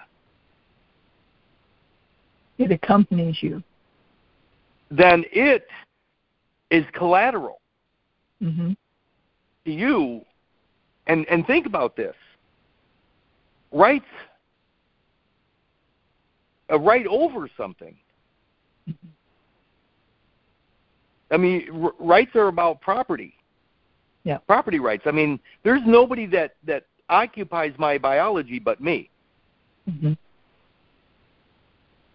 Ever. I'm self-governing. I'm the only spirit inside this body ever. Mm-hmm. I occupy this body. Mm-hmm. Now again, this is weird. If I'm inside the womb, am I breathing a separate spirit, or does mom's spirit? Am I using the spirit or the breath of mom to support me? You're using the breath of mom. What happens when I come out of mom, though? I become my own breath support. And that's what we're still using, the breath of God. But Mm-hmm. if we're in the womb, it comes through mom's breath, mm-hmm. which then we receive. Mm-hmm. She's supporting us through her own breath. Mm-hmm. But when we're outside of mom, we breathe on our own. Mm-hmm. What I'm getting at is Go ahead. What I'm getting at is the placenta evidences collateral elements. Mm-hmm. Mm-hmm. If I'm whole, I mean, seriously, make it really simple. Baby umbilical cord and extraembryonic. Is there any collateral element to it at all? No. Baby umbilical extraembryonic is all one biology. It's one. It's one. It's one. It's one. O-N-E, one. Mm-hmm. Does the term one imply collateral anything? No. No. No attachments, no nothing. One, one, one. Mm-hmm. No collateral. So where does the right, a right ascends collaterally? The right over, the right of way, over that land. Who's the only one that has a right over that accretion? Me. Me. Right. Let's go to the word ascend. By the way, res, it implies a thing separate from you. Mm-hmm. Your biology is never separate from you. The only thing separate from you in the placenta is the maternal part of it. Mm-hmm. Okay, so I'm going to go to ascend, A-S-C-E-N-D.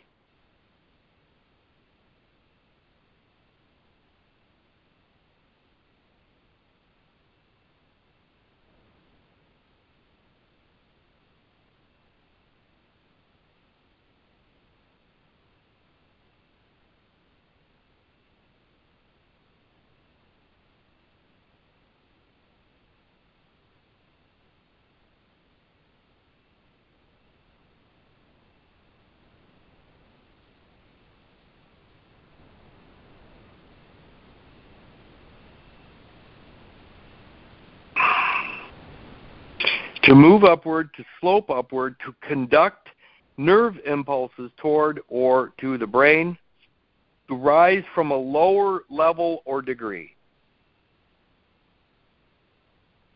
Look at this. To go back in time in order of genealogical succession. Genealogical succession. To go back in time or in order of genealogical succession.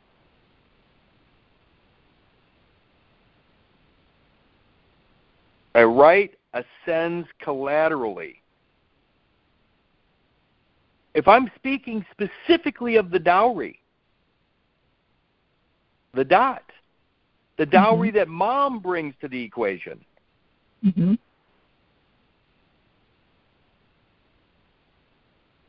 is not that maternal biology collateral?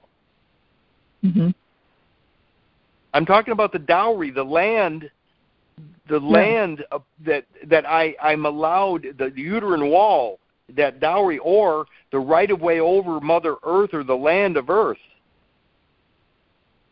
Where do I get that from? Where do I get that from? Where do I get that from in the placenta or the deposit? It's the natural evolution of the zygote implantation. The strand of land occurs because of implantation. So the dowry over that land, the land itself that is granted to me or given to me or I have a right-of-way over,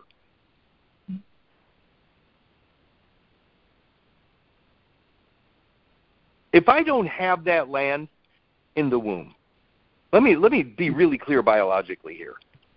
You don't happen. I don't happen. You don't continue to exist. If I don't plant into the wall of the uterus, if the accretion never occurs, what happens to me? You're passed out of the the zygote would spontaneously be expelled. It would be expelled. It would be washed out. It'd be washed out with the lunar cycle. I'd be gone. Yeah. If my biology, if my godly estate doesn't plant into the wall of the uterus, I'm washed out. Yep. I don't exist. Mm-mm. That's the motherland. I require that to exist. What happens if I don't have that right or that right of way? What if somebody takes it away from me? I don't happen. You don't happen. By the way, nobody has any legitimacy over any of this shit. This is all birth certificated garbage. Yeah, absolutely. It's all the duality created by the cutting or the violence upon an innocent newborn. It's all based upon a tertium quid fetal-maternal deposit. It's all that. Nature doesn't, there's no squirrel that worries about a dowry. Nature doesn't care about any of the shit that man has created to control another man. Nature doesn't care. In fact, even when I say nature doesn't care, I'm anthropomorphizing nature. Yes. Nature's indifferent to the stupidity of man. Nature's completely indifferent. Other than the fact that we're always trying to destroy nature. Yeah. Okay. Now let's go back to this right here. It says, a right ascends collaterally. That statement, again, I have all the rights over my biology. I'm the only occupant. But what happens if I don't implant into the uterine wall? You don't happen. I don't happen. I'm not even here. So it doesn't matter, no matter what I think about, and this is going to confuse people, but my godly origin is fertilization. That's creation. Yes.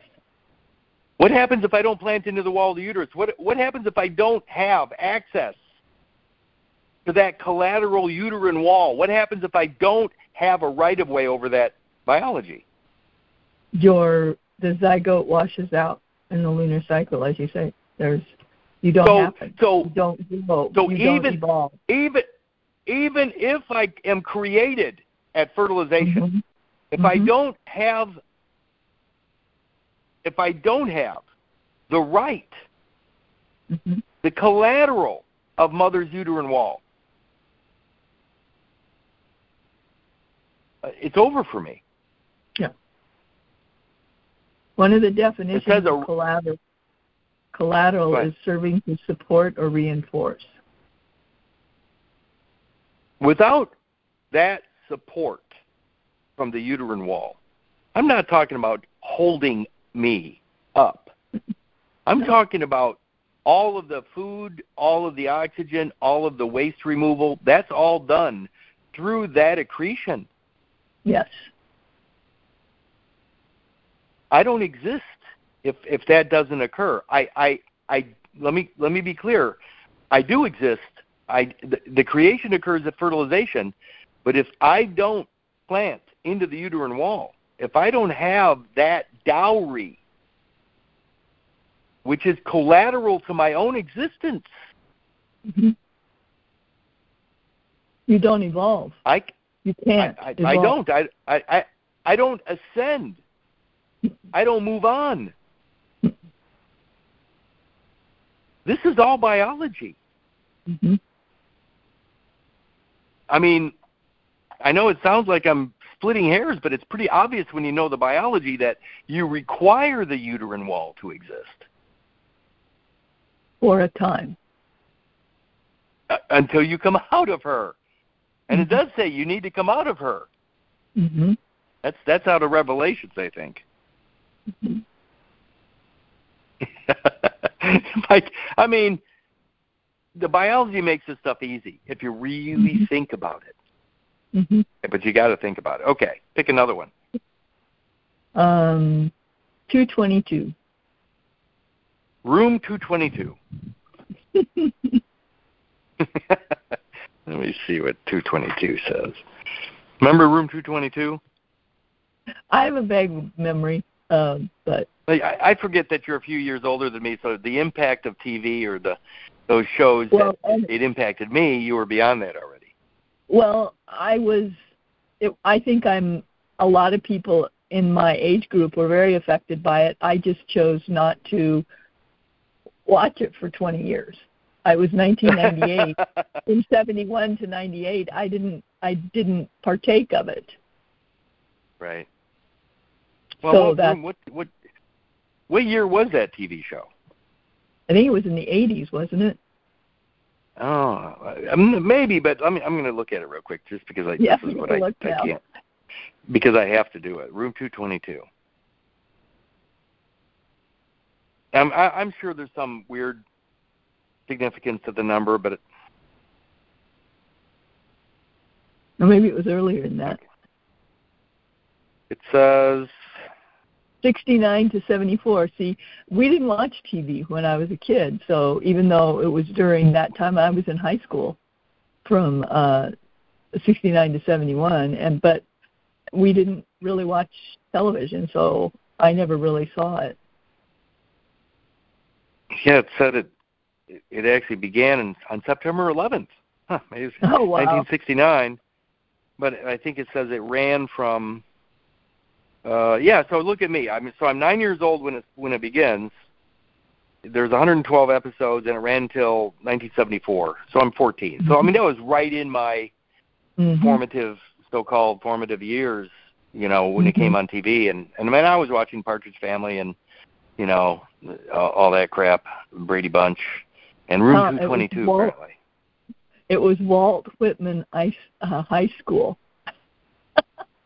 Wow, that sounds very literary. Right. And Walt Whitman. In the City of Angels. Yeah, Los Angeles. City of Angels. Which is weird because it makes you wonder about the City of Angels and the fictions that come out of, or Go West, Young Man. Remember, too, that the whole idea of the Go West, Young Man What happens in the west, the western sky? The sun sets. The sun sets, and then you got the word set, S-E-T, but sunset is usually considered the death. Mm-hmm. When the sunset of your life is actually the death of the light, and the death of the light is the end of your life. Mm-hmm. It could be the death of the light, which could be consciousness too, remember. Mm-hmm. Mm-hmm. Think about that. If you go west, young man, and the sun sets on you, it may not be a physical death. What if it's a conscious sleep? Mm-hmm. The light being consciousness. Yeah. If you think about the 5 elements, if the substance of the America is under the waters, water, light, normal light, fire cannot exist in water. It's extinguished when it goes underwater.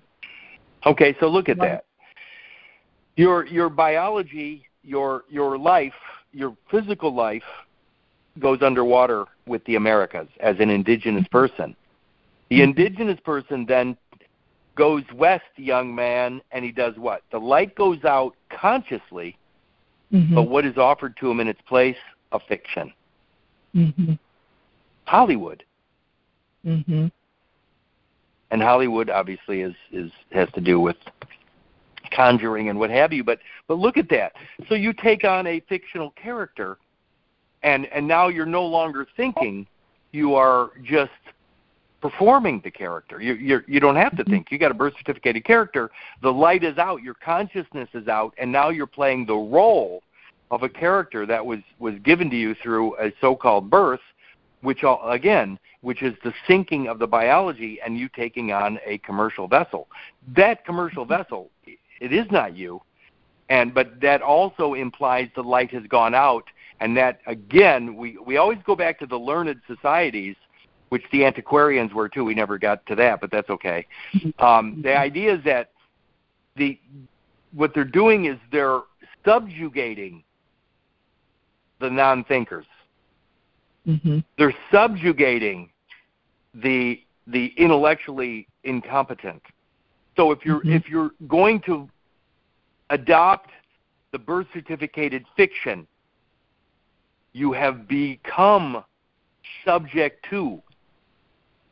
Your biology becomes the object of the trust, and now you're entrusting yourself, your life, to probably less than trustworthy representatives.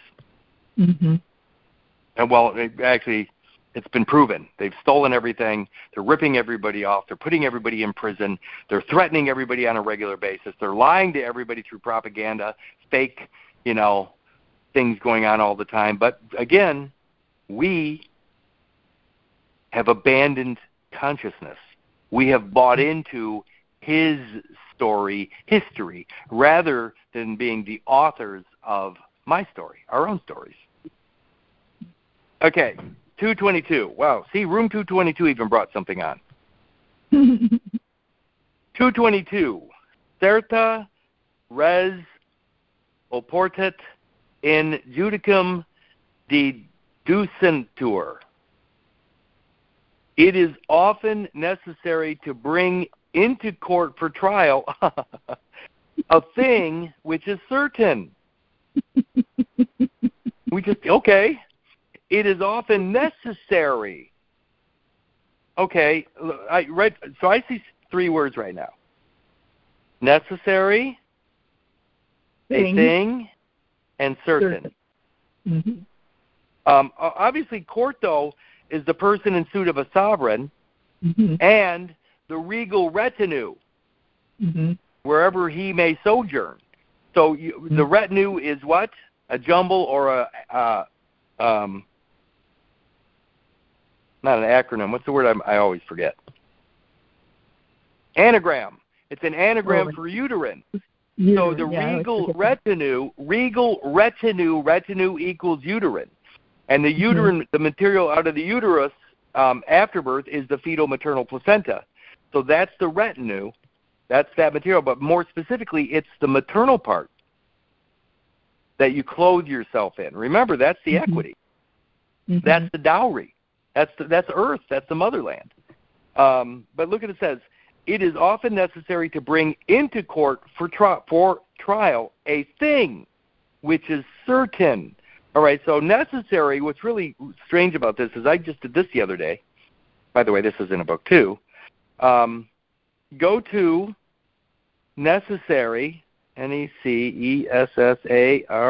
and proper, proper, clause. clause, necessary and proper clause. And I'm just gonna go to I'm not gonna go to anything heavy. I think I'm just gonna go to Wikipedia because that's generic enough for everybody. The necessary. Okay, what does this thing say at 222? It is often necessary. All right?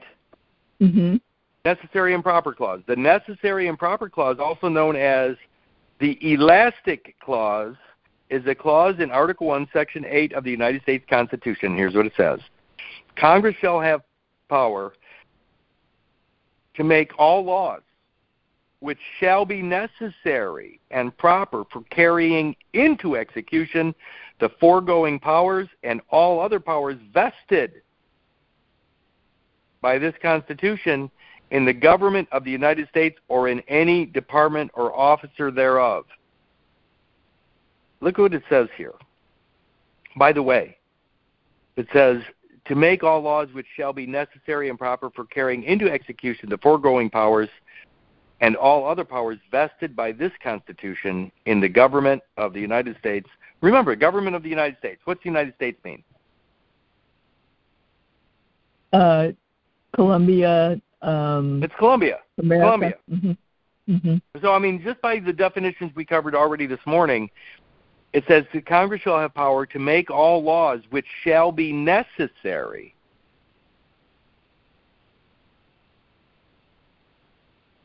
I'm thinking that when you look at 222, it says it is often necessary to bring into court for trial a thing which is certain. Remember a trial. I mean, are you strong enough to defend a country, Linda, that requires 100% self-determination? And the fact that in the Bible it says to love thy neighbor as thyself, I mean, the fact that you love your opportunity and everything that this place provides for you, are you willing to defend it for other people like you? Yes. Like you.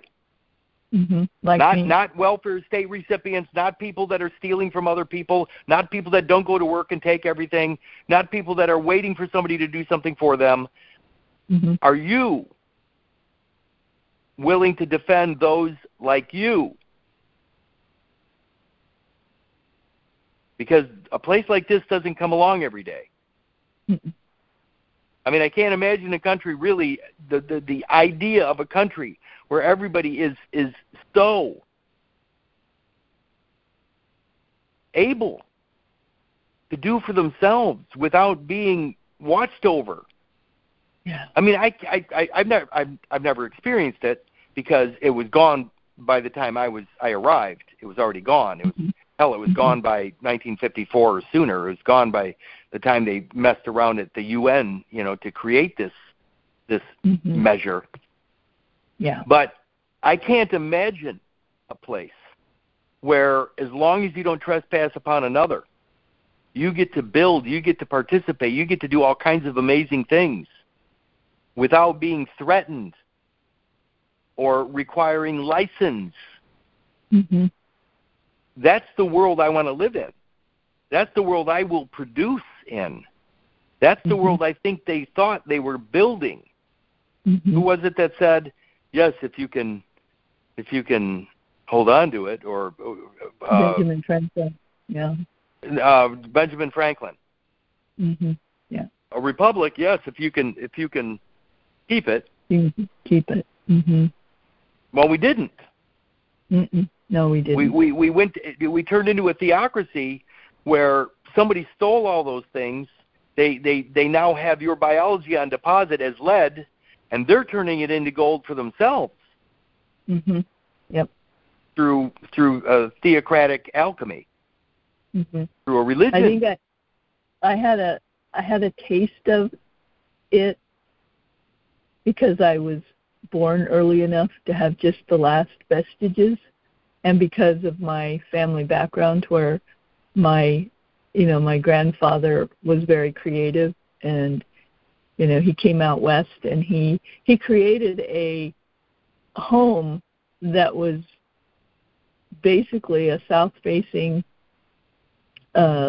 bermed house that he built from the slag from the cement plant that was just down the road from him, and there was this creativity in that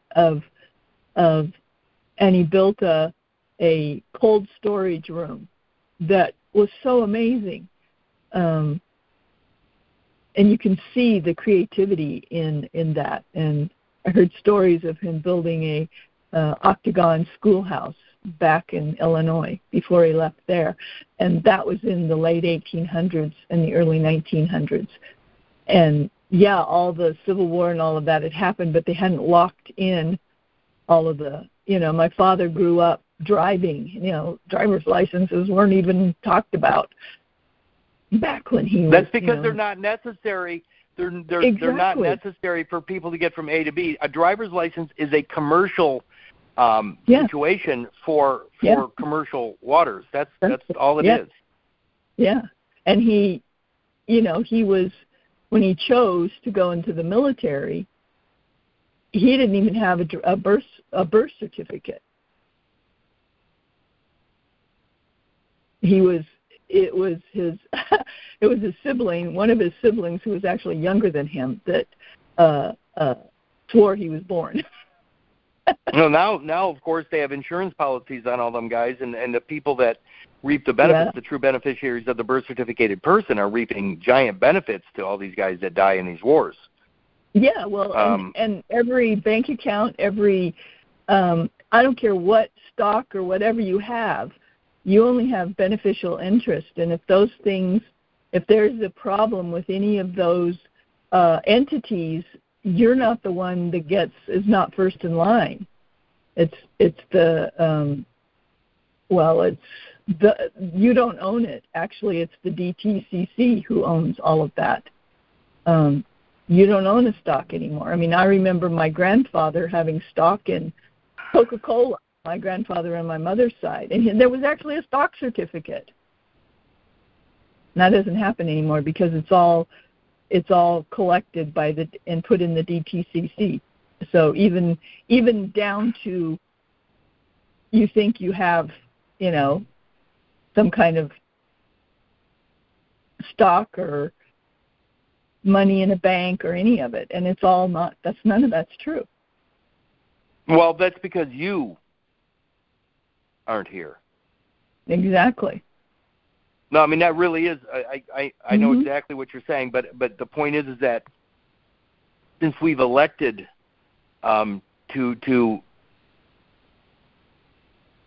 go into the once upon a time, the fictitious realm, that right there makes it so you don't own anything. Everything's held in trust, and that's what people don't understand. Trusts aren't for the living. Trusts are for the missing, presumed dead. Missing, not here, presumed dead, down the road. So now that's all this is. And I can't rail against that crap enough. I mean, seriously, trusts are not for living beings. You don't need a trust when you're living. You need a trust in the fiction. So, yeah, don't get me wrong. If you want to operate in the fiction, if that's your goal is to still suck the blood of your neighbors, you know what I mean, bend the knee to the church and all that stuff, hey, you know what, set up a trust and keep working through the trust. But if you really want reality and responsibility and all that stuff and ownership of property, you need to wake the fuck up. Okay, 222 still says, go ahead.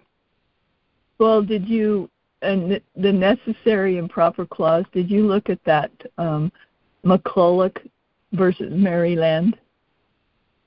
The landmark decision? Yeah. Mm-hmm. I'll go do it right now. 1819, McCulloch versus Maryland. It's always versus Maryland for some reason. Yeah. Maryland.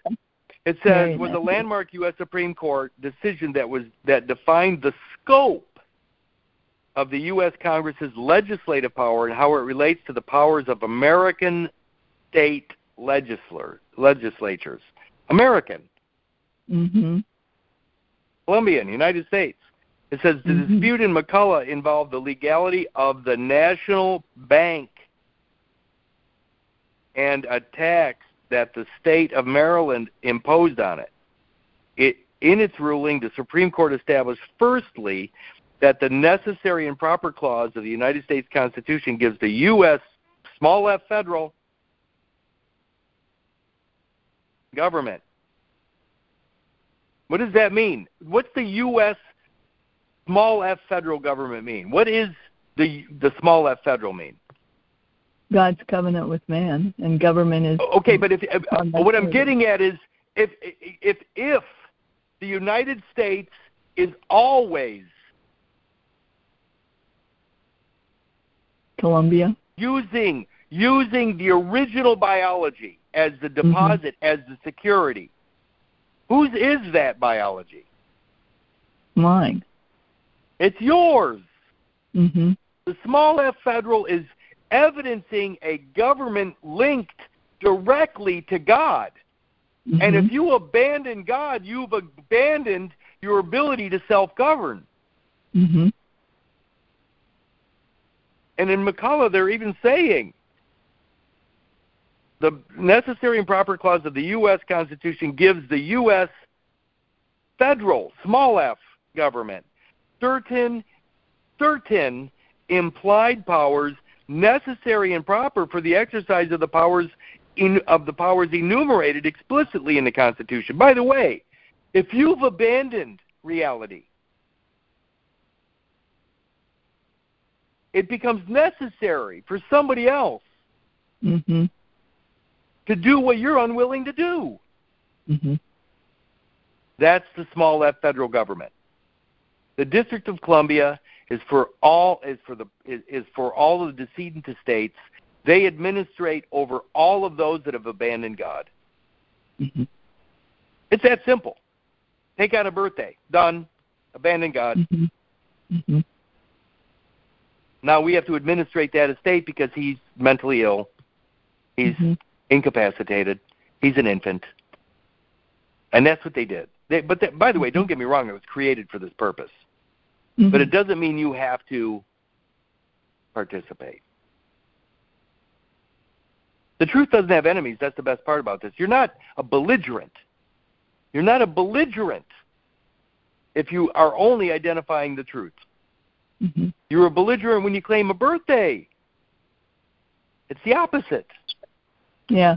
So read the rest of that sentence. And secondly, the federal American small f federal government is supreme over the states, and so states' ability to interfere with the federal government is restricted. Small f federal. And that's the necessary and proper. Mm-hmm. It's necessary. Let's go to the word necessary at Webster's. Okay. Necessary. I'll go to where it is. I mean, if you're not going to do it, somebody else has to do it. If you're not going to be here for your own property, then they're going to put your property in trust. If you're not going to be responsible,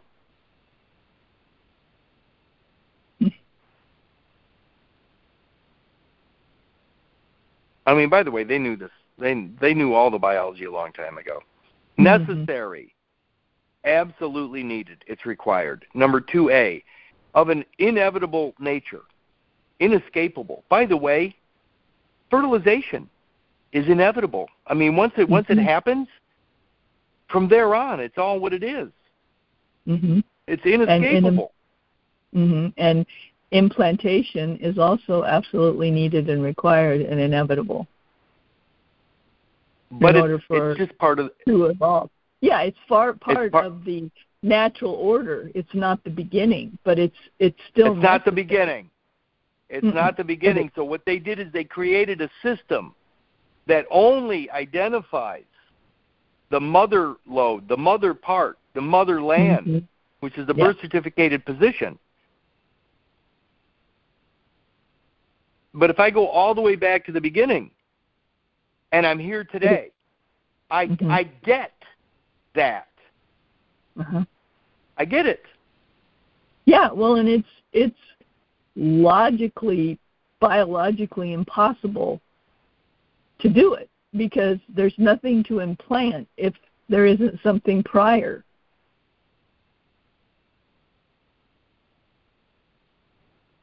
I guess again, I'm splitting hairs here. I could have been created, but not implant, and then I would have never existed as me. I wouldn't be here. I would have never been here. I would have never made it. I would have been spontaneously aborted. I would have been washed out of mother's womb, and I would have never existed, even though creation occurred. Right. Yeah. You couldn't evolve into who you are now. So now creation occurs at fertilization. 7 days later, I plant into the wall of the uterus. I've landed. I'm on Earth. I'm no longer floating around in space, literally. I've landed. But the same natural cycles occur. Everything happening inside me, inside my godly estate, is now occurring, but with the support of mom, with the support of mother, the implantation. Yep. But then 280 days later, or whatever, 260 days later, I break out of my fetal membranes. I extend myself through the umbilical cord, which is also me, out beyond the stargate, the vagina itself, the port of entry to this realm. I'm out here.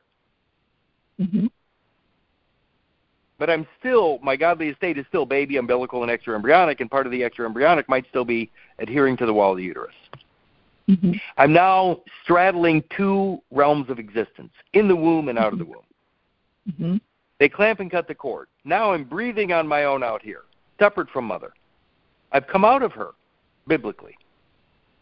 But a piece of me, the umbilical cord, and the rest of me, the extraembryonic material, is still attached to the wall of the uterus for some small amount of time.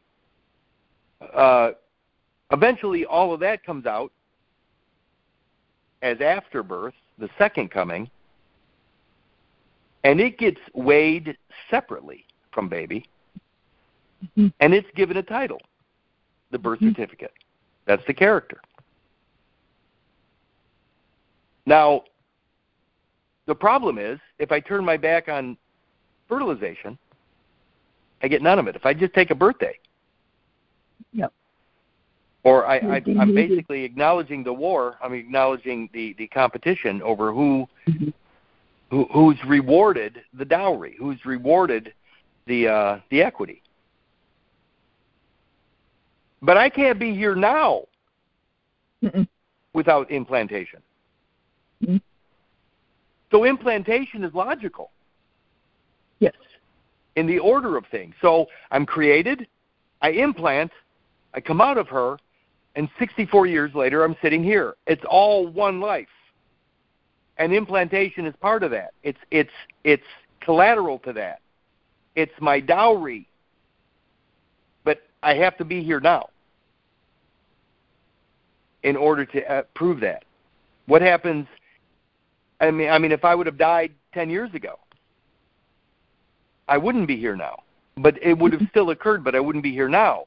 The beneficiary of that system would have already taken all the money, all the energy. I think that it's the third party, third person. I think it's the tertium quid that is the beneficiary to everything. Yes. And they control that because they created it.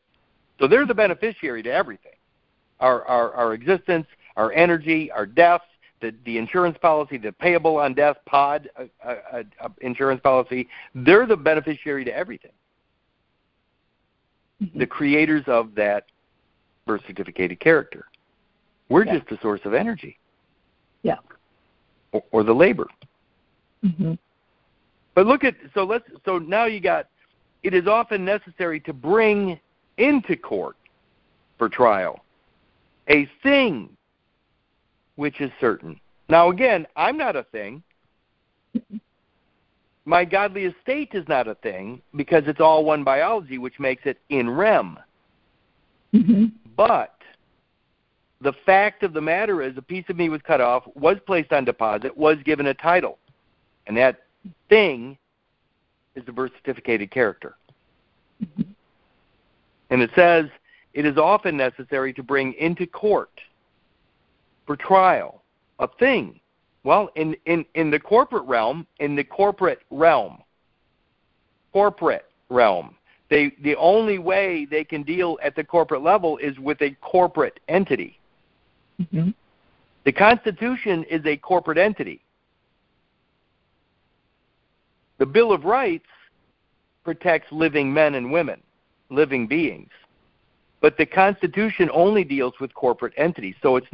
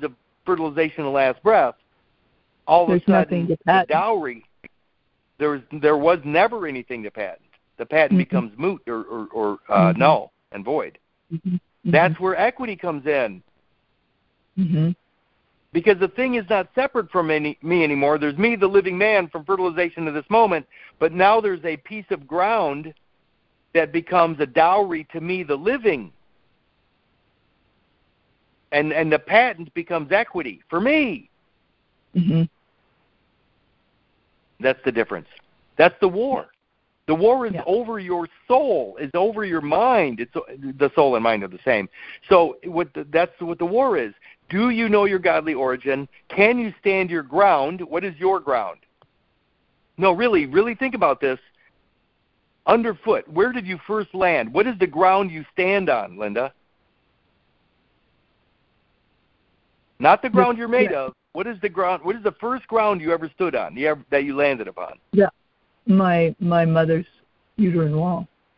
That's the accretion. That's your ground. So you stand your ground. You're standing upon the ground that Mom gave you as a right-of-way to the earth.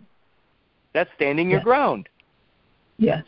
And Article 38 of the Libra Code says that if you don't flee, you'll be indemnified. What does that mean? That stand your ground. If you stand your ground, then you can be acknowledged as whole. You can be seen.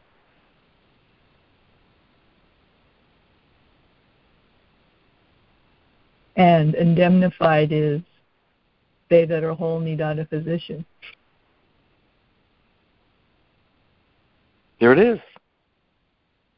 I think the dot, Curtis, our period represents the fetal, and the dot represents the accretion or the dowry. It also ends, it's a full stop, so then it goes, then there's the commercial vessel known as Kallenbach, or the industrial property known as Kallenbach. Everything's where it belongs. Everything's in its place. Nothing's out of order. It proves ownership. It proves right-of-way. It proves legitimacy with the father. That's it. Yeah, well, my first name, Linda, is the baby, and the M is the extra-embryonic, and the period is the mother's part of the placenta, so that's the whole. If it puts together, there is no cut there. Right, and there's a period. So it's separating the world of the living from the fictitious, Kallenbach. Yes. So they can't hold me accountable as the deposit when I'm whole. And then Kallenbach, the fictitious character, is, I'm evidencing also legitimacy because I'm living. And Kallenbach was given to me by my dad. What I'm actually calling this now is it's kind of the sword and the stone. The S word, or the sword, is my father's name, and it's been branded or placed upon the stone, which is the placenta. And so that's Excalibur. And when I have the truth and I know all of this, I'm able to withdraw my father's name from the stone, which means I have access to the value of the deposit. I'm able to withdraw my father's name from the stone and use the equity of Excalibur. You see what I'm getting at? The sword. Yeah. Wow. And you can wield. They put my father's name on the placenta. Curtis Richard Kallenbach has Kallenbach attached to the afterbirth. The placenta is the stone, and they put Kallenbach. They put my father's sword into the stone. Wow. And the only way I can withdraw it is having this knowledge of what's the difference between all of it. And so I'm able to withdraw my father's name, the value, the energy, the trade name. I'm able to withdraw that name and the value from the stone. It's not stuck in it. Right. And then I have access to the equity. There it is. The sword evidences your equity. Yeah, I can pull the sword out of the stone, which is the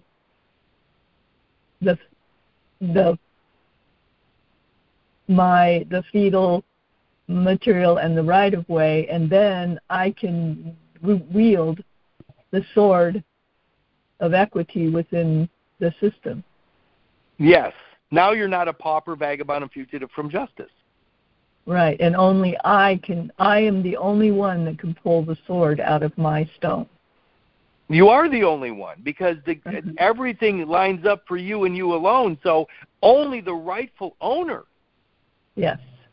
can pull that sword out. Wow.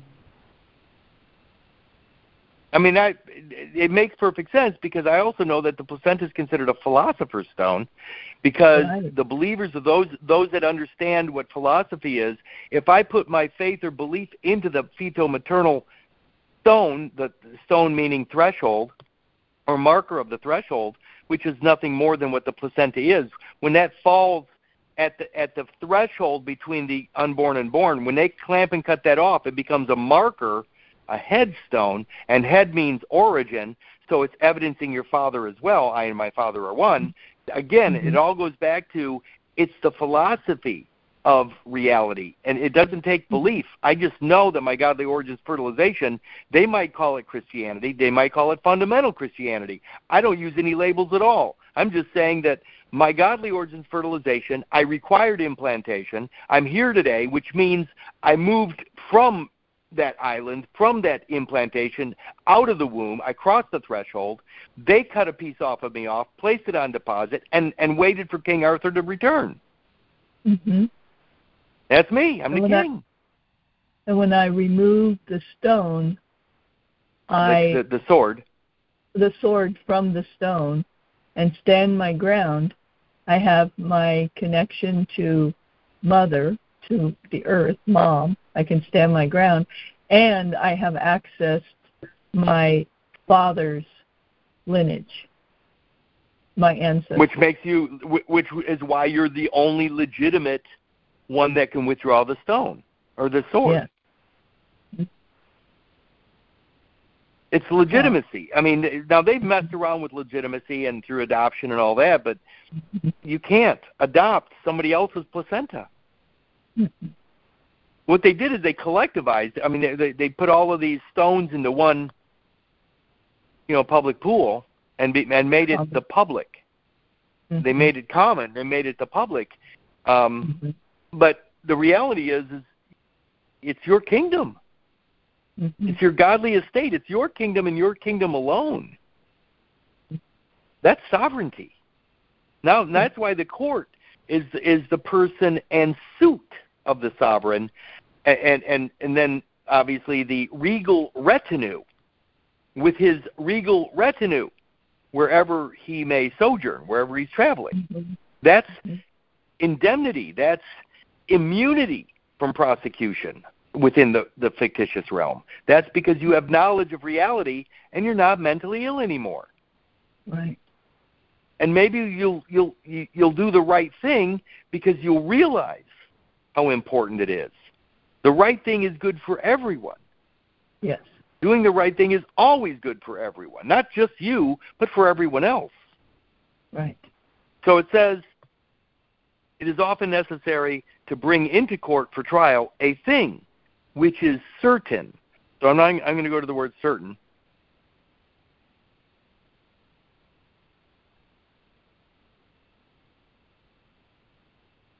Certain. Fixed. Settled. It is often necessary to bring into court for trial a thing which is settled. Does that rock, does that placenta, where it has fallen and become a marker, is it fixed? Mm-hmm. Yeah. Of course it is. It doesn't move. It evidences the location where you came in, the doorway. Mm-hmm. It's a threshold between the fiction and reality. So it's often necessary to bring into court for trial a thing which is certain. So the piece they cut off of you, where it fallen to the ground, where it marked the location where you came here, that evidences you coming here. Mm-hmm. It could be also evidencing the ground, the right-of-way to cross over. Mm-hmm. Remember that from in the womb to out of the womb, you required that motherland in order to get here. Mm-hmm. If the motherland is not made available to you, you can't be here. Mm-hmm. I just envisioned something. So you and I are walking along. We're in the woods, and it rained a little while ago, and all kinds of little tributaries, little creeks sprung up, and I'm wearing a jacket. And because I'm chivalrous, we're walking along, and I don't want you to get it wet, so I put my jacket down over the water, over the little water thing, and you walk across and don't get wet. Think about that jacket and your ability to cross the water without getting wet. Wow. The jacket is the accretion that allows you to get out of the world of water, to cross over without getting wet. Does that? I mean, think about just that little act of kindness, or that gesture of chivalry, where I'm actually showing you that I'm taking my jacket off, I'm putting it down on the ground so you can walk across this little patch of wet, so you don't get wet.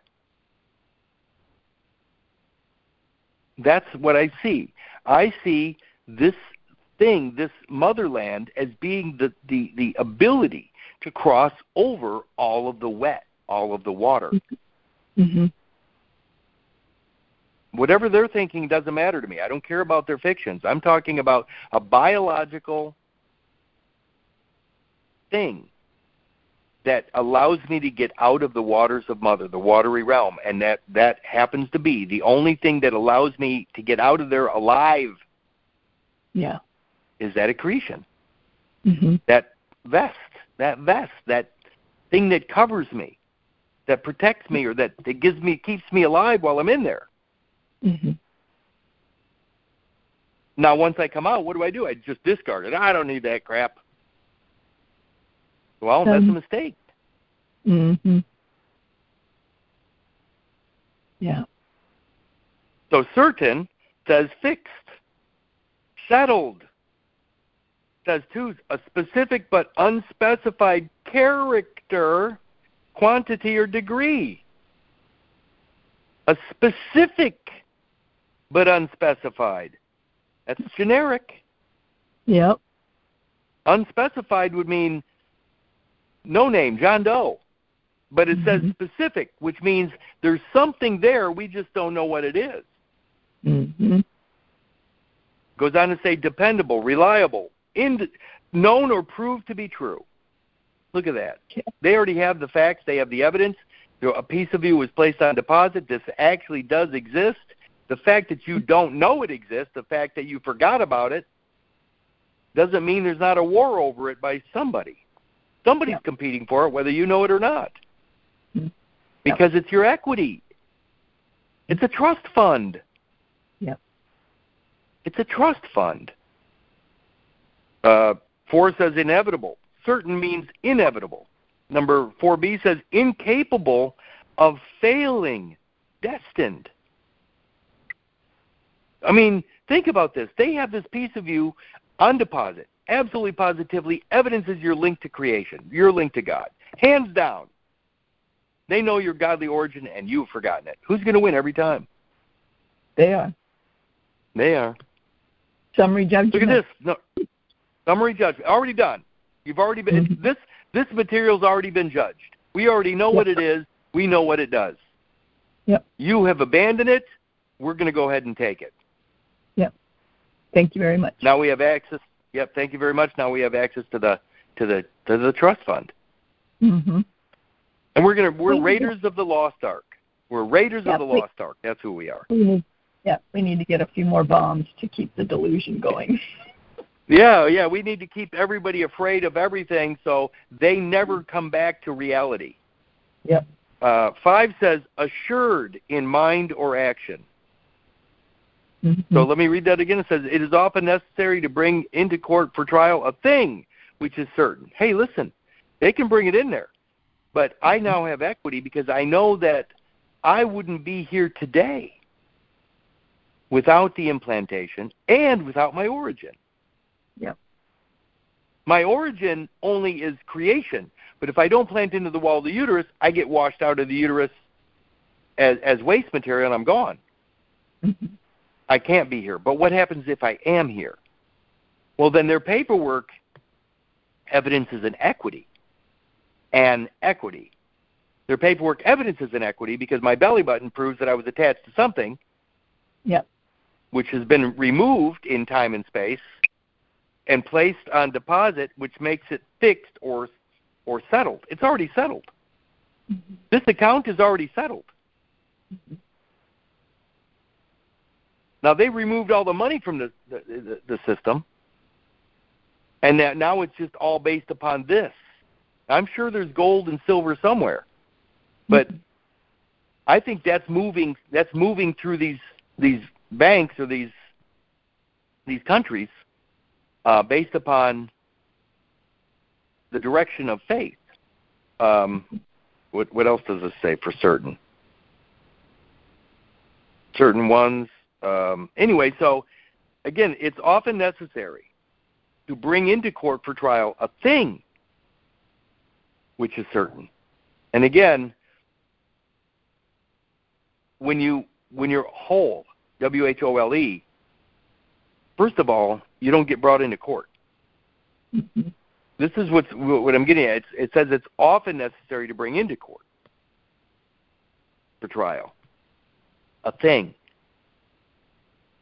which is certain. So look at that. If you take the sentence in a different way, a thing which is certain, it is often necessary to bring into court for trial a thing which is certain. Well, no thing. If you claim a birthday, then it's certain. Then it's certain, isn't it? Mm-hmm. But no thing. Say it. Well, no thing, no certainty. There it is. Well, if there is no thing separate from you, mm-hmm. then it becomes equity, and only you can do this. Only you can say it. Only you can speak it into reality, because everything else is hearsay. Everything not you is hearsay. Mm-hmm. Yep. All right. Pick one. We'll do one more. 1354. 1354? Mm-hmm. Okay. I'm always excited just to see what the hell these are. Yeah. Well, I was just scrolling down and I hit that one, and I was like, okay, we're going to do this one next. What is it? Let me see what it says. It's funny because it's not even scary to do this. When you really look at the words, you already know what they're saying. Mm-hmm. Mercis appellatone homines non continere. Look at that. Men are not included under the name of merchandise. Men are not included under the name of merchandise. Isn't that lovely? That's amazing. Yep. So they're in this one. If the merchandise, the thing, is the thing, mm-hmm. but a man cannot be here. This is why this is so hard for people most of the time. They don't realize that if the merchandise exists, then you can't be here. Mm-mm. Men don't exist. Mm-mm. That's why you keep saying they're all mama's boys. Right. They're right. Men, if the birth certificate, if you claim a birthday, birthdays are for infants only. Mm-hmm. Infant. There are no men that are infants, or I should say, there are no infants that are men. Yeah. Yet. Yeah. An infant is not considered a mature man. Mm-hmm. It has all kinds of other incapacities on so many levels, but it is not a man as that has. I'm going to use, for lack of a better term, the age of majority, meaning that he's not sui what would be the word? He's not sui juris. I don't like those words because I'm playing into the fiction. But the idea is that it says men are not included under the name of merchandise. I think Curtis Richard Kallenbach is merchandise. Mm-hmm. It's a character in his story mm-hmm. that is, let's say, a chapter or an incident or an episode or whatever, but it gets bought and sold. Mm-hmm. It gets bought and sold. That's merchandise in his story. There was in Seinfeld, I don't know if you ever watched Seinfeld, but Seinfeld turned out to be a pretty great mm-hmm. sitcom. But anyway, there was one of the episodes was where Kramer sold his life stories to another guy because the other guy's life was actually kind of boring. Jay Peterman. Jay Peterman, he sold clothing, a line of clothing, like he was out there in the world doing all these amazing things. But he really was just sitting at home eating pizza and whatever. He looked like he was a world traveler, and he was sophisticated like a world traveler would be, but he wasn't. And so when he heard some of the stories about Kramer, he paid Kramer money. He gave Kramer money for Kramer's stories. Mm-hmm. So Kramer lost the rights to his own life stories. He could never tell the story anymore because they weren't his. He sold out. He sold his own stories. Wow. Now somebody else owns the stories. And this is a sitcom. Mm-hmm. So Kramer can't even tell the story anymore because he doesn't have the rights to it, even though he lived it. Mm-hmm. That's what we're getting at here. Mm-hmm. By us allowing our own life story to go into his story and taking some advance, some monies on deposit or some value on deposit in advance of the story, we've lost the rights to our own lives, our own stories. Mm-hmm. And that's what they did. They created a character that we get to use in a commercial realm that is not us. Yep. We sell ourselves short. We sell our lives short. Mm-hmm. And then everything that we do after that becomes part of somebody else's narrative or somebody else's literary expression, which is his story. And by it becoming a third-party, third-person history, it's not ours anymore. And now we're trespassing on our own lives. It's crazy, isn't it? Think about that. I'm sorry, sir, you don't have a right to your life. Well, why? Because you sold out. You already sold it. You sold everything. You got an advance payment. You got an advance. An advance? Yeah. We deposited $500,000 in an account credit. We credited your account $500,000 when you arrived. Oh, oops! We forgot to tell you about that. Oh, yeah, that's right. Nobody told you how to use that? Nobody told you that we credited an account for that character? You sold us your life? Something makes a whole new meaning of sold your soul, isn't it? Or made a deal with the devil. That's exactly what's happened because the devil's in the details, and the details are less than whole. I mean, anything less than whole is a detail. So again, by selling short, by selling yourself at any point, it's a detail, and that's selling your soul. Mm-hmm. The devil's in the details, literally. But again, it goes on. It really says,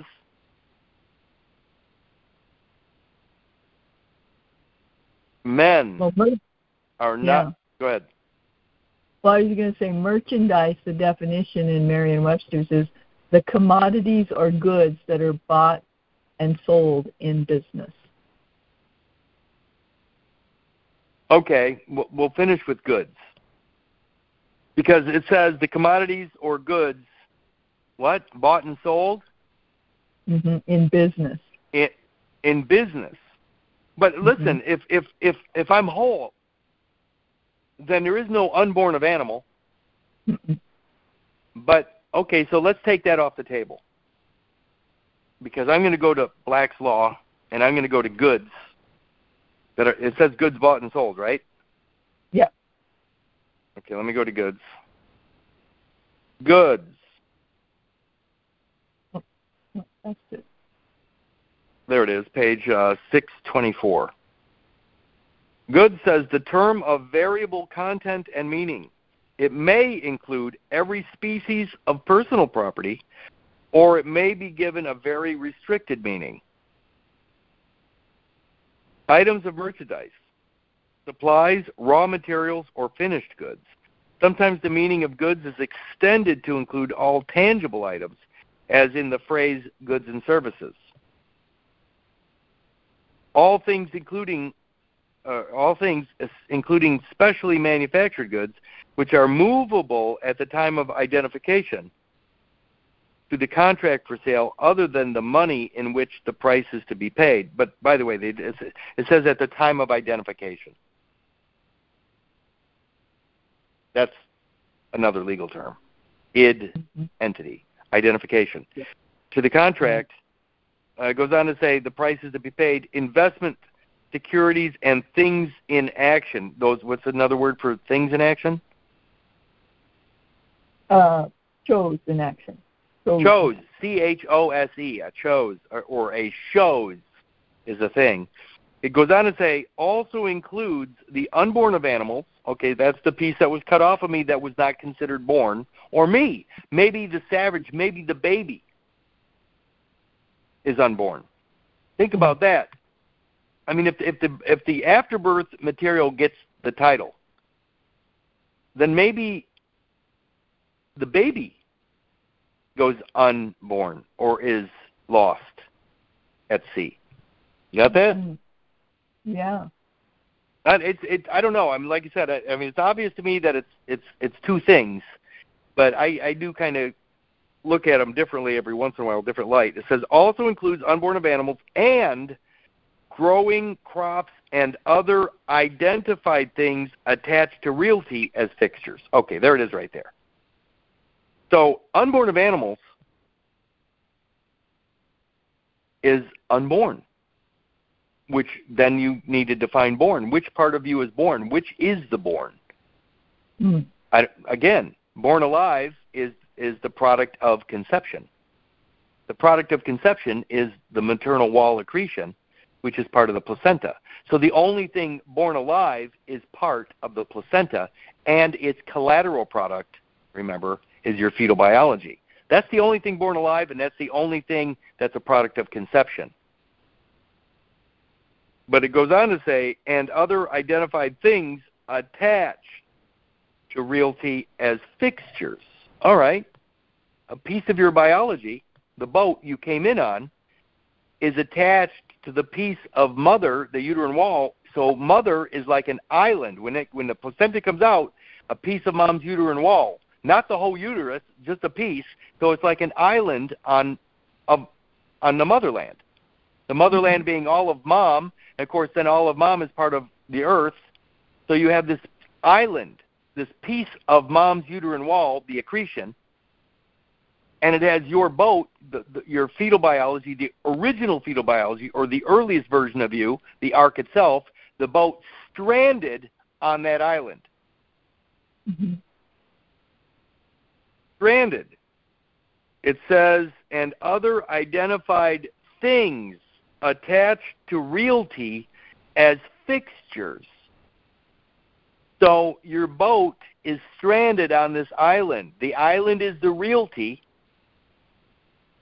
and the abandoned boat or vessel becomes the fixture.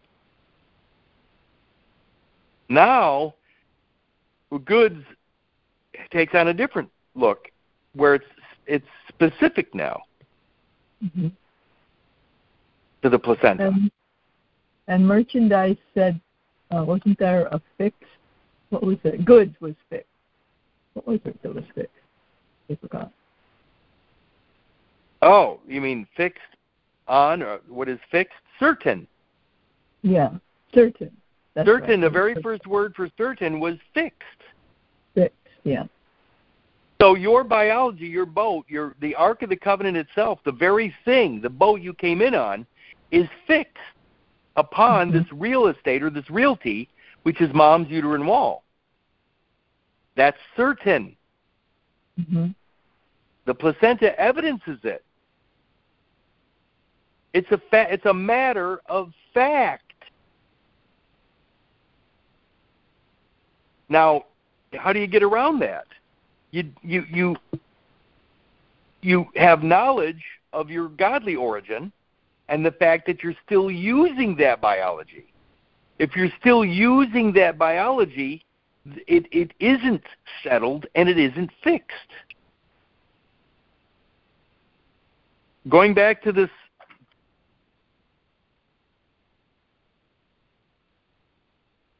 men are not included under the name of merchandise. That's huge. I mean, if the placental deposit becomes a chattel property, that's merchandise. It's a movable piece to be bought and sold. But men are not to be.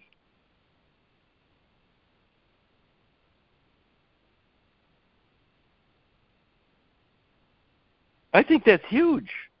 Yeah, I know. And it says included. Men are not included under the name of merchandise. So the fact that you're not included means that you're not for sale.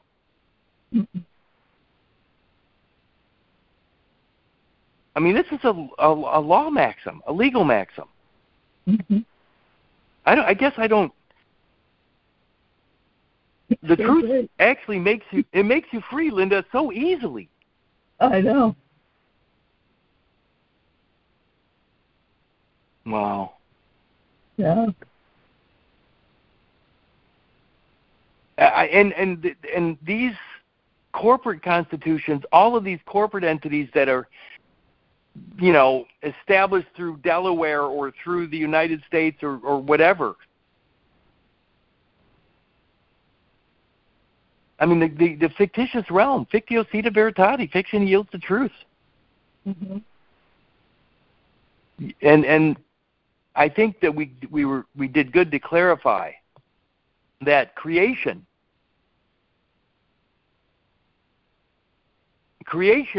I mean, I evidence creation right now. My 46 chromosomes evidences the sperm and ovum fertilization process because I'm here right now.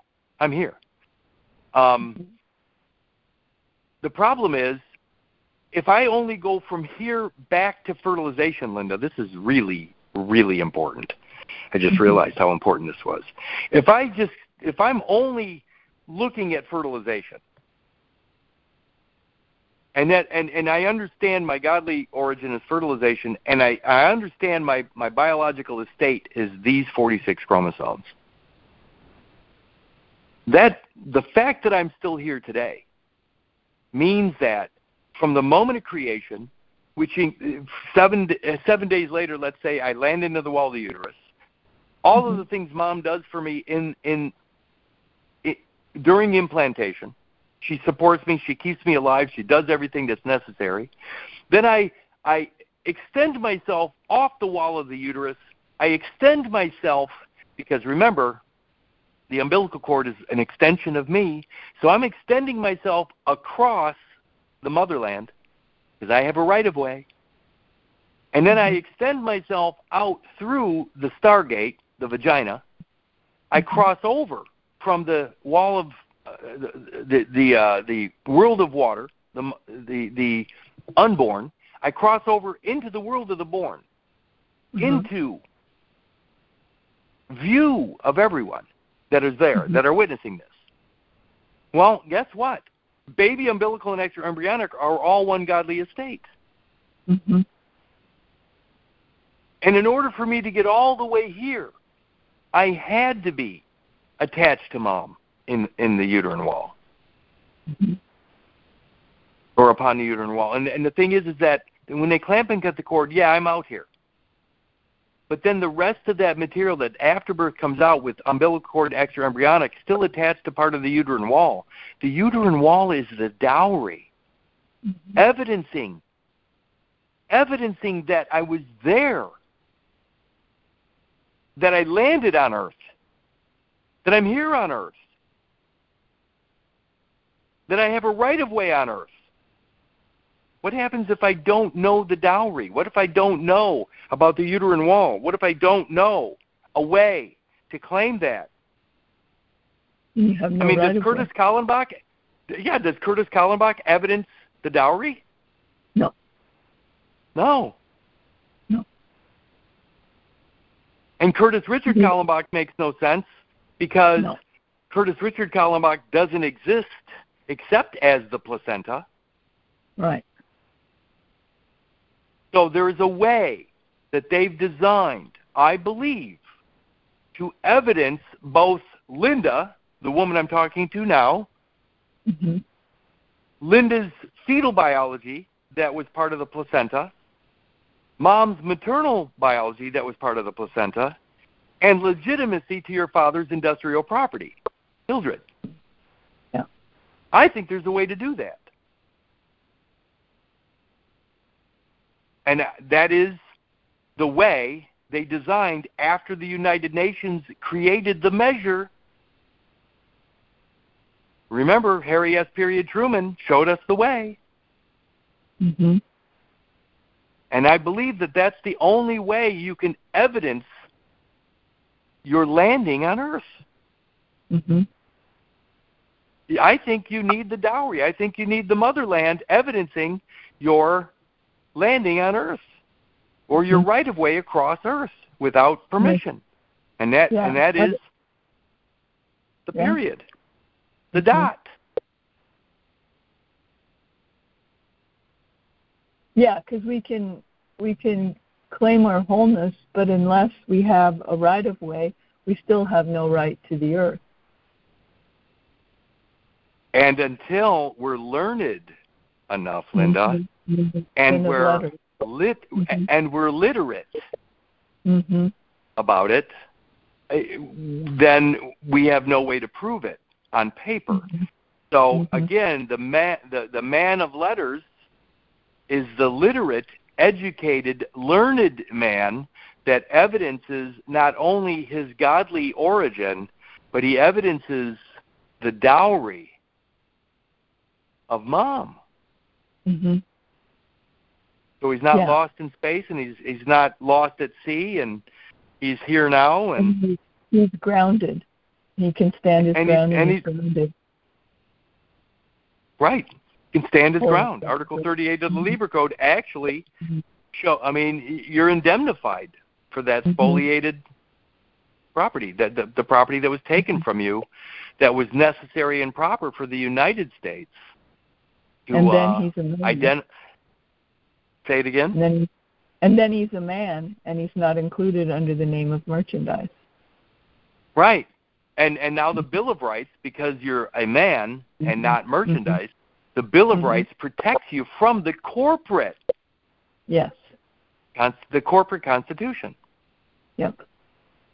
Yeah, this is amazing. Okay. It hit me when you said maybe the baby's not born. Right. So I looked up born in etymology,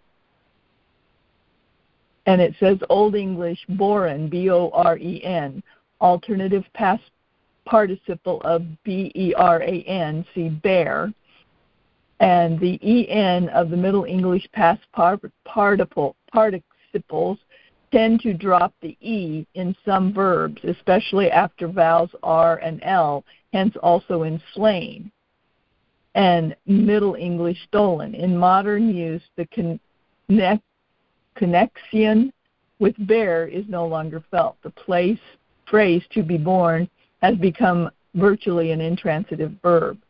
So I looked up bear, and it means to carry, to bring forth, to give birth, to produce. to endure without resistance, to support, to hold up, to sustain, to wear. And so, bear or born, to give birth, is what the mother does.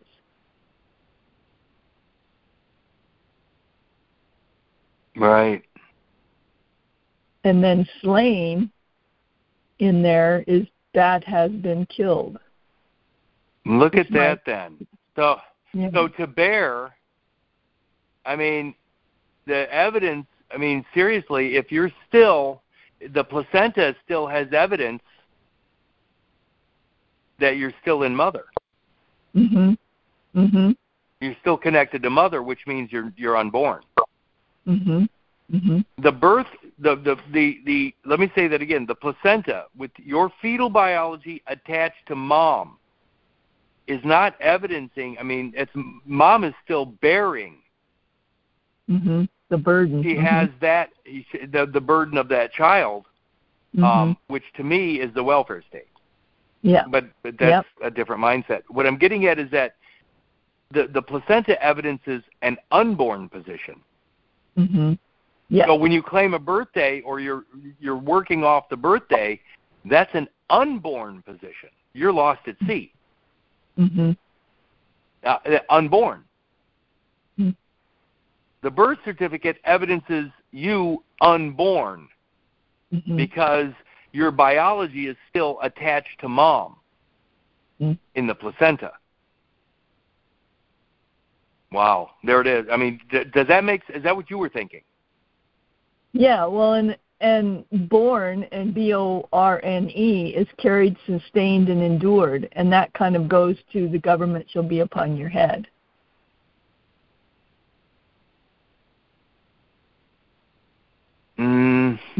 Does that make any sense? That as long as you claim the birthday, then you never get to be fully out here in the world. Well, that's because you're unborn. Look, the birth certificate evidences your biology still attached to the wall of the uterus. Right. Is that a born or unborn position? Unborn. It's unborn. So the birth certificated fetal-maternal placenta evidences unborn. But they created a term, born alive, for the unborn. I mean for that material, because that's a product of conception. Conception being implantation. So born alive and born they don't mean the same thing. So realistically, if that birth certificated born alive conception is in play, you're missing. You're unborn. Because if mom is still bearing that burden, that material, as evidence in the placenta, then you are not born. So baby gets thrown out with the baptismal waters. Baby is unborn forever. Never shows up. Remember, the baby's lost at sea. If the placenta is a matter of fact. What is attached to what is the only thing left behind that's attached to the uterine wall? The umbilical cord. No, the extraembryonic too. Oh, right, the extraembryonic, yes. So the extraembryonic is the boat. It's the ark. But it's empty. There's no ship captain. So they have an empty boat and an island. So your empty boat is stranded on an island. Where are you at? I'm out breathing on the land. No. If the evidence is they have an empty boat on an island, if they found an island with an abandoned boat, where are you? I'm stranded. You're missing. I'm missing. Nobody knows where I am. You don't even know where you're at. Mm-mm. There's no evidence of you even living or surviving that shipwreck. Yeah, I'm unknown. So the evidence, the birth certificated fetal maternal boat and island, evidence is you missing. Yeah. Mm-hmm. And after 7 years, you're presumed dead. Yeah. So that's why everything can be based on assumption and presumption. Because the only evidence is the placenta. That's the only evidence. Mm-hmm. That's why the back cover of the book, Right of Way, is so telling, because from that moment on, from the cutting and the leaving or the presumed abandonment of that vessel and island, which becomes the merchandise that is being traded, which is ultimately the selling of your soul. Yes. That's all this is.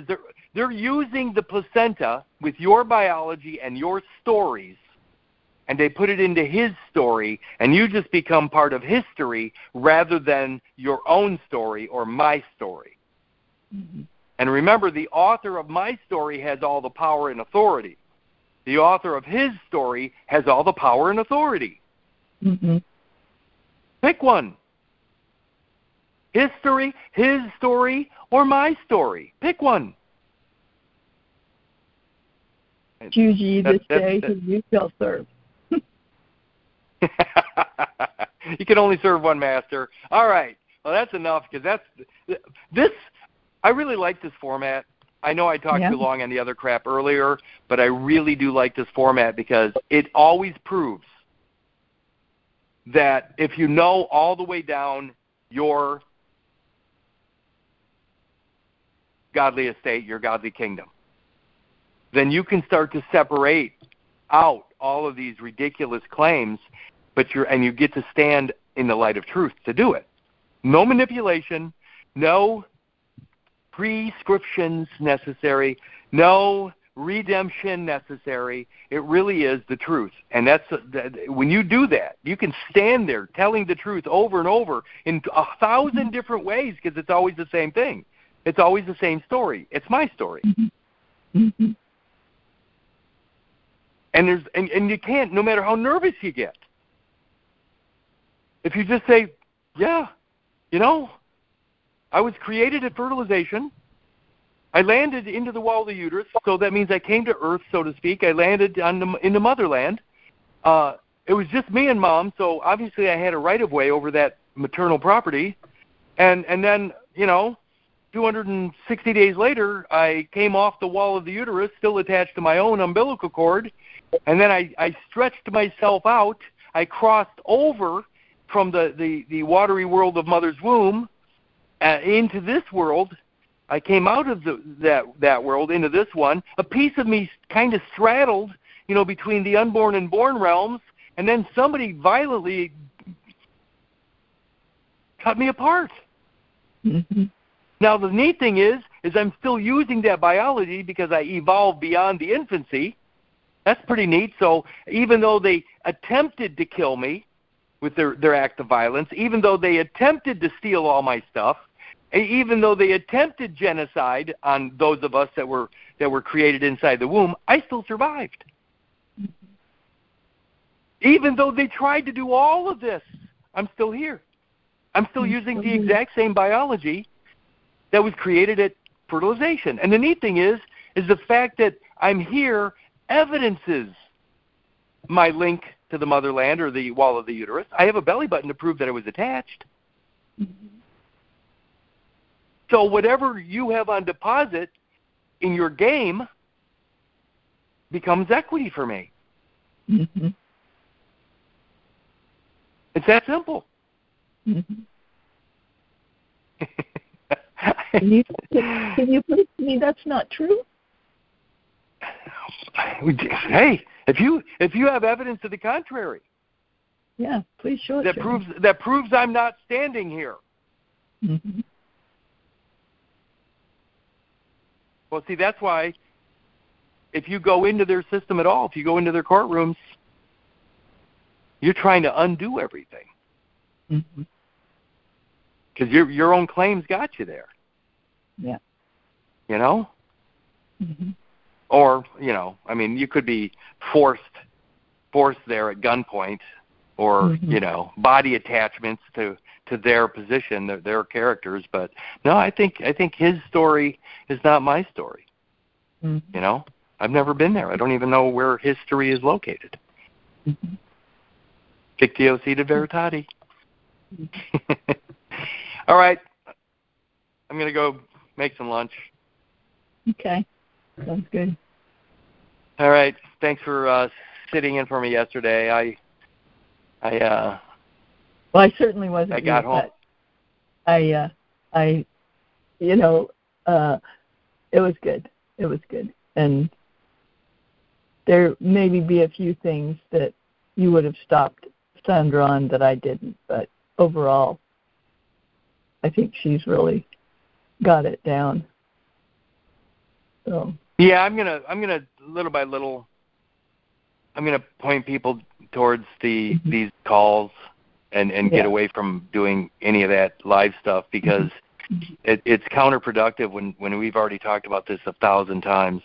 Mm-hmm. You know, to have to say it again, and I really don't want to ever deal with anybody's personal stuff, personal cases, because they're all different, and they just need to learn the truth and start applying the truth, and that's it.